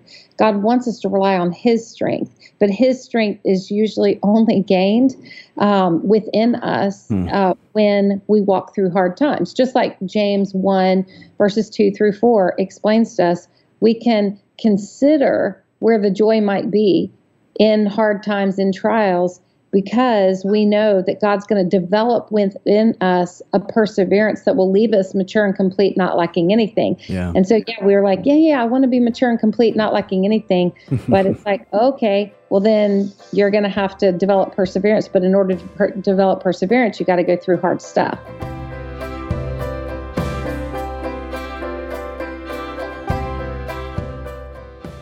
I love that podcast with Lisa. Man, I'm telling you. The whole interview was so good. I wish we had like an hour and a half. Yeah. Because she just like packed in so much in 30 minutes. It was unreal. She did. If you want to go and listen to the entire interview with Lisa, her episode was number 38. And we have a lot of references for her on our podcast page. So daveyblackburn.com. I feel like I've said this so many times. daveyblackburn.com/podcast. Episode 38 was Lisa Turkhurst. Yeah. Yes. This is Nuepabos. It is? So we're going to celebrate some 2018 milestones. Ooh, I wish I had a, what are those called? Like, I'll just do that. You know what's really, really cool about God is that He wants us to party and celebrate. Yeah. He always told His people in the Old Testament to like go back and celebrate milestones. Like build altars here to signify remembrance of this. Mm-hmm. Because if we don't remember how faithful He's been in the past, we'll forget when we come up on some kind of a Goliath situation, some kind of a storm. We'll forget how faithful He's going to be through that storm by not remembering. So we like to party. I'm totally over spiritualizing this party right now. Let's talk about some of the milestones from 2018. Yeah, we have a decent sized list of just really cool things that God has done through our podcast this year. And the first one is remote podcasting. Yes. So that's been incredible. Davey, why don't you share a little bit about what that is? Well, before 2018, we would do all of our podcasting in person, which meant we either had to travel to them or they had to travel to us. Mm-hmm. And it also limited the number of people, the type of people that we were able to have interviews with. Yeah. It usually just coincided with, I've got a speaking engagement at this conference, so we'll like try to do something there with this person. And those are great. I love doing in-person interviews, love doing people local to Indianapolis.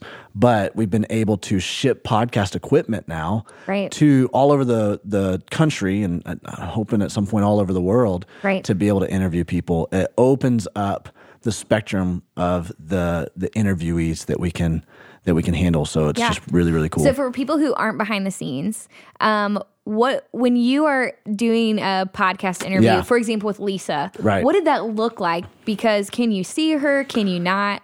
What does that mean for you? Well, so she receives like our podcast equipment, and then our audio engineer, Tommy, remotes in on the computer that we send her or whoever the interviewee is, and he like controls the computer to record her microphone, and they have a monitor. The interviewee has a monitor with a Skype camera, and then we have a monitor with a Skype camera, and so we're like looking at each other talking. You're technically face to face, and I've got headphones on, and we're like, I'm hearing them, they're hearing me. We're talking through super cool, basically a glorified phone call, Skype phone call right there. Yeah, I love that. I don't know if that helps any of our listeners picture it, but I geek out over that. Yeah, I don't know if you really care about that. That we can be face to face really with people, even in remote podcasting. Yeah, so. I think it helps with just the conversational style of this. Yeah, this more long form conversational style. Yeah, for sure. So the second thing I have on our milestone list is that we've recorded some dream podcasts this year.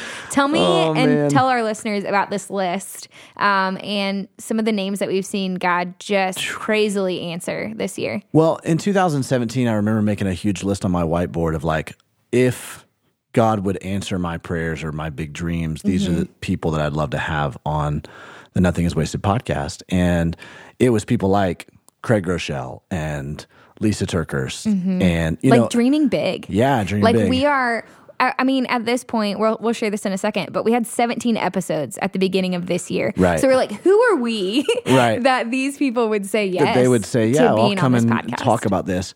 And it's been really interesting because I really enjoy having some of those Christian leaders, those well-known Christian leaders on the podcast.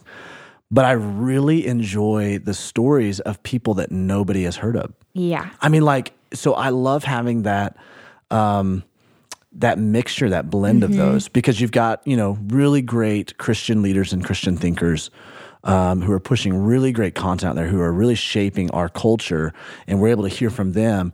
But then we've got the people that, man, they're just as wise, it seems like, and they have just powerful stories, and just to sit and soak up their wisdom. So I really like the direction that we're going in right now when it comes to that, because I think it's cool to dream big and be like, oh, wow, that's really awesome that we had Craig Rochelle or some of these folks on the podcast. But it's also really cool when you meet somebody like a Gary and Kathy Stump. Yeah. And you're like, holy cow, Wow. that was amazing, Yeah.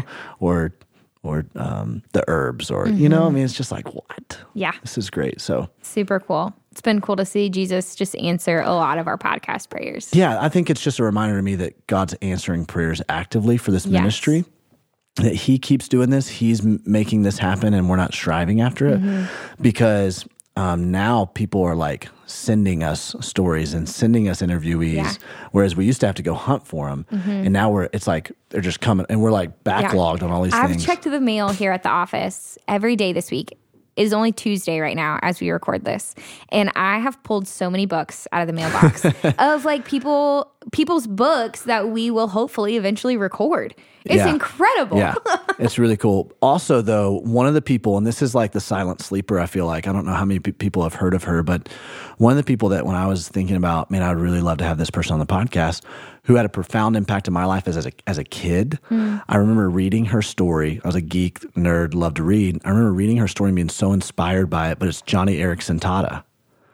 She was a diver that became paralyzed. Sorry, let me clarify why I'm She's laughing. Because the story is not funny. I'm laughing because the first time that Davey told me about her, I was picturing in my head Eric Estrada, which is totally different. Totally different. So totally you different. continue. Johnny Erickson Tata, on the other hand, she was a diver. She dove into a lake or something and ended up breaking her neck, paralyzed from the neck down. And she's an artist, and she like draws with her mouth. And I was like, cool. Man, that would be so cool to hear from her on this podcast. It's like a childhood hero of mine, because I read this book when I was a kid. And sure enough, we're getting connected to her. And we didn't ask. It was like somebody goes, hey, I want you to interview this woman, Johnny Erickson. We're like, what? That's so cool. So hopefully that's going to work out in 2019. I just love that God answers those kinds of big prayers. Yeah. So yeah, that's good. All right, a few more milestones from 2018. Davey, you released an ebook. Yeah, that was fun. It was a fun process. Yeah. It was enjoyable. It was something that was on my heart for a long time. And I was like, I just got to get this out. And so it was really cool to actually be able to do that. And I'm hoping that we can do a little bit more of that this year. Several of you guys responded that you'd like more of that stuff. I'm trying to work on one right now called How to Read the Bible. I just feel like that's such a basic thing. But the more I interact with people as a pastor, they don't read the Bible because they don't know how to. Yeah. It's like they want to, but it's like they don't necessarily know how to, because it can be a complicated thing. So I haven't really, I've kind of started the process with it, but I haven't finished it by any means. I would love to be able to release something like that in 2009. And we'd like to release more resources for you like that are just easily accessible. Yeah. That's great. We'll talk about those dreams, 2019 dreams, here in a little bit. But a couple more things that were on that 2018. Oh, you didn't say the title of the ebook, Thriving in Trial. Thriving in Trial. Yes, and you can find that on daveyblackburn.com. Yep, it's so right if there on the that's front something page. that is news to you, you didn't know that Davey released an ebook, Thriving in Trial is available on daveyblackburn.com. Perfect. Do you want to share the We're last 42 episodes into this whole thing. We are. Which is nuts. We're almost at 50. 2. I know. So we release one every other week, and we find ourselves at 42. That's amazing. So that's a big milestone. Yeah. We've also had our listenership triple over the course of 2018. It's incredible. So we're like still trying to gather all the numbers from a subscriber feed, the RSS feed. It looks like we were at the beginning of 2018. We were at about 17,000. hits on the feed of this podcast, and then by the end of it, we're north of 50,000. Yeah. So that's really crazy. And so we're still trying to garner some numbers on like downloads and what all that looks like. But it's just really, really humbling to think that, again, God is just growing this into what we feel like is a ministry. That's not just a podcast, it's a ministry. I think that leads us into the last thing before we hop into another section of Nuevos, but we just wanted to say thank you to all of our listeners, to you guys, for just the way in which you have supported this ministry through prayer and giving. We are just so thankful for the ways in which you've shared the podcast, the ways in which you've encouraged us, the ways in which you've shared your stories. It's been so incredible to see and get to know some of you listeners. Hopefully some of you in person. I know I've met a few, but mostly just through the interwebs. Yeah. So we're really thankful. You are the reason that we continue to record the times that we do. Well, we went to that Passion Worship Nights the other night, a couple weekends ago. Yeah. And had someone come up to me randomly and was like, hey, listen to your podcast. Thank you so much for what you do. And that stuff just like means the world to us. Yeah. That to know that we're sitting in a room with 4 of us are sitting here, right? But we're actually able to talk to and minister to and provide hope and encouragement to thousands of you out there. Yeah. And so thank you. And thank you for sharing it. I love seeing on Instagram and on Twitter and all over those platforms that you guys are sharing it with people that are on your sphere of influence and helping people with that. It means the world to us. So thank you for being a part of this community and being a part of this mission to help people live, learn, and lead through pain. Yeah. Man, we love you guys a lot. We really do. You're like gushing. You're oozing right now. We're oozing the good stuff. Love it. So, hey, let's hop into our last clip of Nuevos. This is our interview with Todd and Kathy Erb.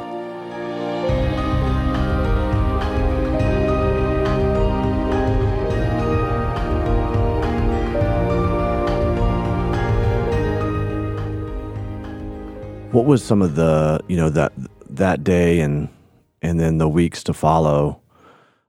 First of all, when did you find out for sure from authorities, okay, this is, they're gone? And then what kind of processing took place in those next couple of days and weeks to follow? I know, you're obviously a man of really strong faith and were before this a very close relationship with the Lord. So how did that play into your processing as you began to wrestle with the reality of your life being completely turned upside down? Right.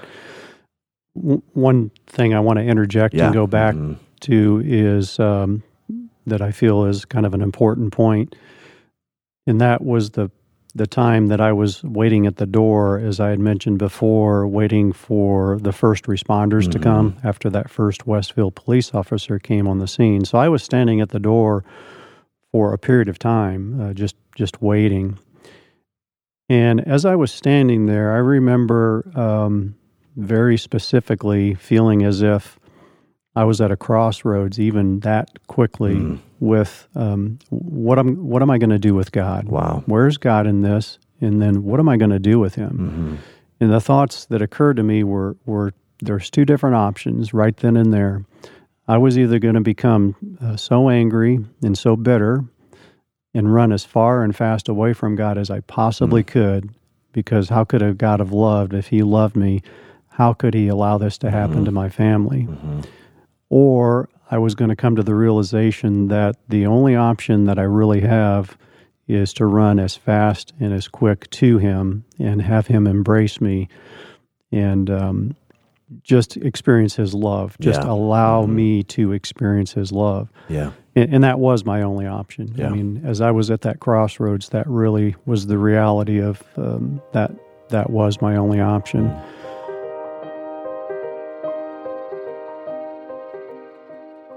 Again, that was our interview with Todd and Kathy Erb, episodes 17 and 18. So you can take a look at the podcast page for that, davidblackmer.com/podcast. and search for episodes 17 and 18. Yeah. Wonderful interview. Oh my gosh, that was an incredible interview with them. Good. So we have some reviews that we want to read. We just love hearing your reviews. I guess reading them. We don't hear them.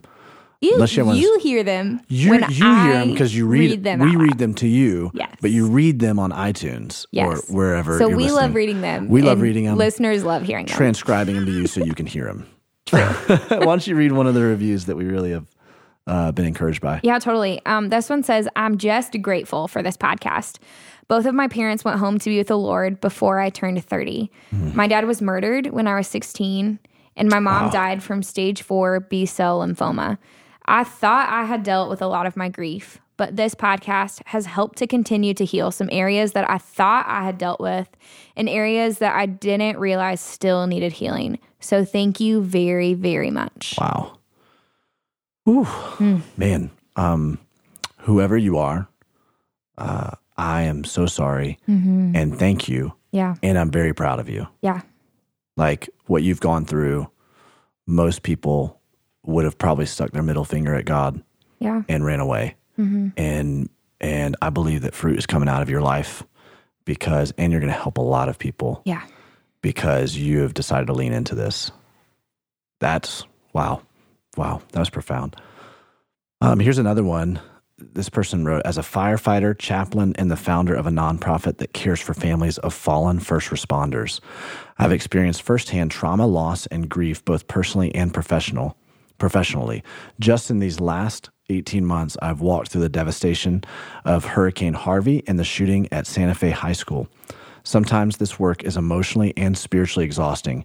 Your podcast has given me spiritual nourishment as I listen to the stories of others that have gone through devastating loss. Thank you. I just want to hug that person. I know. Oh my gosh. For what the ministry that they're doing, right? Yeah. Physical ministry, tangible ministry, but as well the spiritual. I mean, a firefighter and a chaplain. And what a cool thing, Em, that, things like Hurricane Harvey or this mass shooting that took place at Santa Fe High School, like it is, we want to do something about it. You know what I mean? You hear about this stuff and you're like, what can we do? Oh my gosh. Right. How cool is it that like even what we're doing right here is helping in some indirect way the families who are a part of that. I love it. And I mean, that completely, all the credit goes to God for that. Yeah. But then if there's any credit left over, it goes to you guys as the listeners, because you guys are listening to this, you're absorbing these interviews, this content, and then you're sharing it out of the overflow of what God's doing in your life. You're sharing it with other people, not necessarily sharing the podcast. You're sharing what God is doing in your life through the podcast, and you're ministering to people through that. And that's the point of all this, is not just that we're providing hope and healing, but you're providing hope and healing too. Yeah. By what you're doing with what you're hearing in this. So yeah, for sure. Well, that's so cool. Thank you to each of you, even the ones we didn't read, for just sharing and reviewing, really sharing your story and how this podcast has impacted you. Helps us to celebrate at the end of the year everything that Jesus has done through this ministry. So I know we said thank you before. Yeah. We're saying thank you right now. Can't say it enough. Continue to say thank you all the time. But there are some ways that you can continue to be involved with the Nothing is Wasted podcast, even as we go into 2019. Yep. These things have not changed. But obviously prayer, guys, we love and appreciate prayer. We are praying for you. So if there are ways that we can continue to pray for you and your story wherever you are right now, please reach out to us. If there's questions we can answer for you, if there are ways that we can serve you or get you connected to a counselor or a church or any other resource, reach out to us. hello@resonateindy.com. It's a really great way to be connected.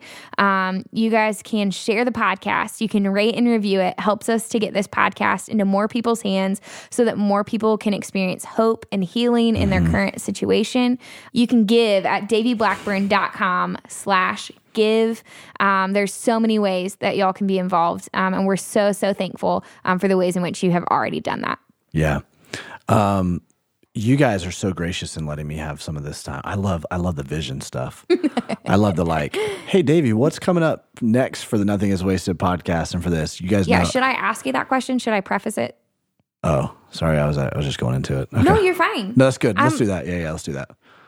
Sorry. I was meaning for that to continue to be like banter.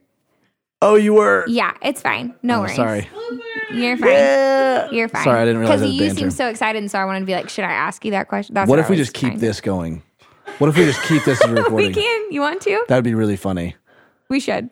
Behind the scenes, Nothing is Wasted podcast. A little teaser, because you're going to hear bloopers here pretty soon. It's true. Okay, so this is the real behind the scenes, like he just said. Cool. Okay, question time. Davey, what's coming up for the Nothing is Wasted podcast in 2019? I don't know if I can gain my composure. This is awesome. This is the awkward. rawest and most real podcast you've ever listened to in It your is. life. This is what really happens. This is what Tommy is really just the genius happens. who splices everything together. The real genius and behind all makes this it is sound Tommy. like we actually have our stuff together. No, so what I'm really excited about, and again, all these things, and you guys, my team knows this, that I'll just like blubber with all this. This is what God's doing this thing. I want to like, let's dreams and blah, and let's try this. But one of the things that was really been a burden on my heart is to figure out how to not just connect you guys as the listeners to us and to the people we're interviewing and their story, but how do we connect you guys to each other? How do we develop a community out of this, an actual community where you can interact with people who maybe are in a similar situation than you? Like other listeners connecting to other listeners. Exactly. That's what our desire is. And so we're looking at, in 2019, really building out an online platform, nothingiswasted.com. Hello.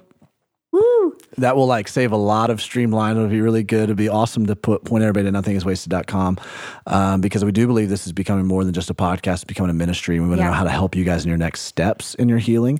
Believe that content, coaching, and community, the convergence of those three things leads to transformation. We've been giving you a lot of content. Say that again. Content, coaching, and community. Where those three circles intersect, that is where transformation happens. And so we've been giving you a lot of content. So we've been thinking, how do we step into some of the next spaces of community as well as coaching? And so fresh off the press, it's not even really developed out yet, but something that we're dreaming about is connecting you guys in community via an online platform. And so that would mean, like, for instance, let me give you kind of an example. Let's say we have someone in our church who lost a teenage son from a drug overdose. I've wanted so badly to get him connected with other people who have had that same exact loss. Yeah. But you come to our church, you're probably not, and really any church, you're probably not going to find somebody within your own church that has experienced the same kind of grief or trial or adversity that you have. Right.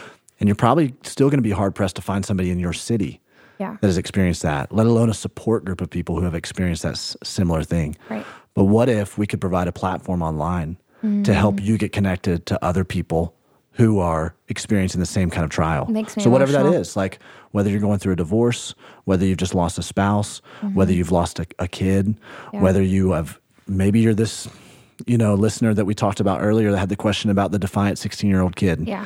But so we're looking at and dreaming about building out this platform where you guys can get connected with each other. I love it. And we want to continue to produce more and more content for you guys. We want to help figure out a way to get you guys connected with some counseling. I know we talked a long time ago about a Nothing is Wasted retreat. That is still percolating. Don't worry. We have not abandoned that idea. We had so many of you guys who were like, man, we would love to do that. It just wasn't the right timing for us to do it in 2018.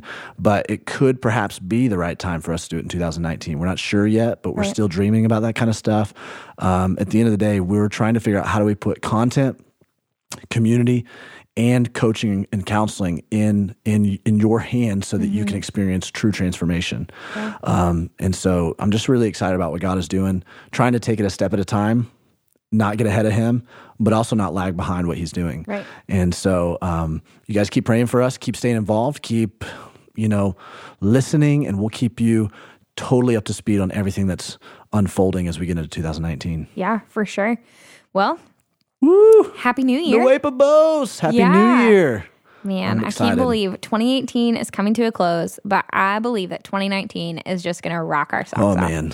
I'm pumped. I'm so excited. You know what we have as the listeners are logging off here? I'm so nervous about this only because at We've the never time that done we're this. recording, we haven't heard this yet. And we also haven't heard it. I'm preemptively embarrassed. So I'm listening, just like you're listening to this in your car right now. I also I'm listening to this in my car, probably going, Oh, we are going to let you listen out on this with just a bunch of bloopers from 2018. It's gonna be fun. You can listen as long as you want. I know this is a longer episode, but man, it's just really been fun to do this past year. So we thought we'd let you in on a little bit of a behind the scenes inside scoop. Yes, behind the scenes. Finish off Nuepabos with some awkward, funny bloopers things.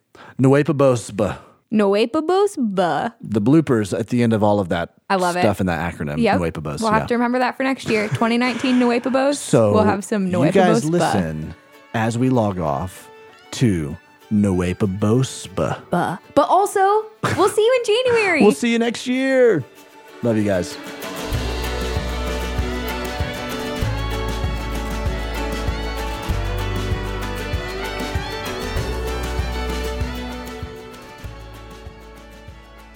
Man, I'm so glad that we interviewed them. Yeah. That was such a good I don't like it. Sorry. Man, that was a good interview. I don't like it. You should start. Man. You start, please. All right, here we go. And we love you guys, our Nothing is Wasted community. Until next time, we'll sign off. Don't you love that we can edit? Yes, it's great. Yeah. Okay. So I don't like that. Yeah. Okay. Yeah. Okay. I get in my head so bad. I'm embarrassed. You can download or stream his music wherever it's downloaded or streamable. Here we go. Wow, that was incredible. Yeah, it was. It was like catching up with an old friend. I need to do that again. Okay. I'm sorry. You're like, I was like trying to think of something to say, and then you said it, and then I didn't. I know. I was looking over like, am I supposed to say it? No. I mean, you can. Wow, that was awesome. Yeah, it was. It's like... I'm getting warm. That was incredible. Yes, it was. That was so intense. Yes, it was. You went from super silly to super. Come on, Hannah. Let's go. Yes, it was. So wear your party pants and your party hat and listen in. What do your party pants look like? Are they not normal pants? No. You've said this a lot. What are party pants? I don't know. Actually, if I have a pair of party pants, I should go buy some. And your party hat. Yes, and a party hat. I don't need to describe that, right? You know what a party hat is. Got it. And listen in. Hello and welcome to the Nothing is Wasted podcast. I'm your host, Davey Blackburn. And joining me, my co-host, Emily Schiltz. Emily, how you doing? I'm so good. Yeah, you're always so good. And I love that. So always good. Bright and bushy-tailed.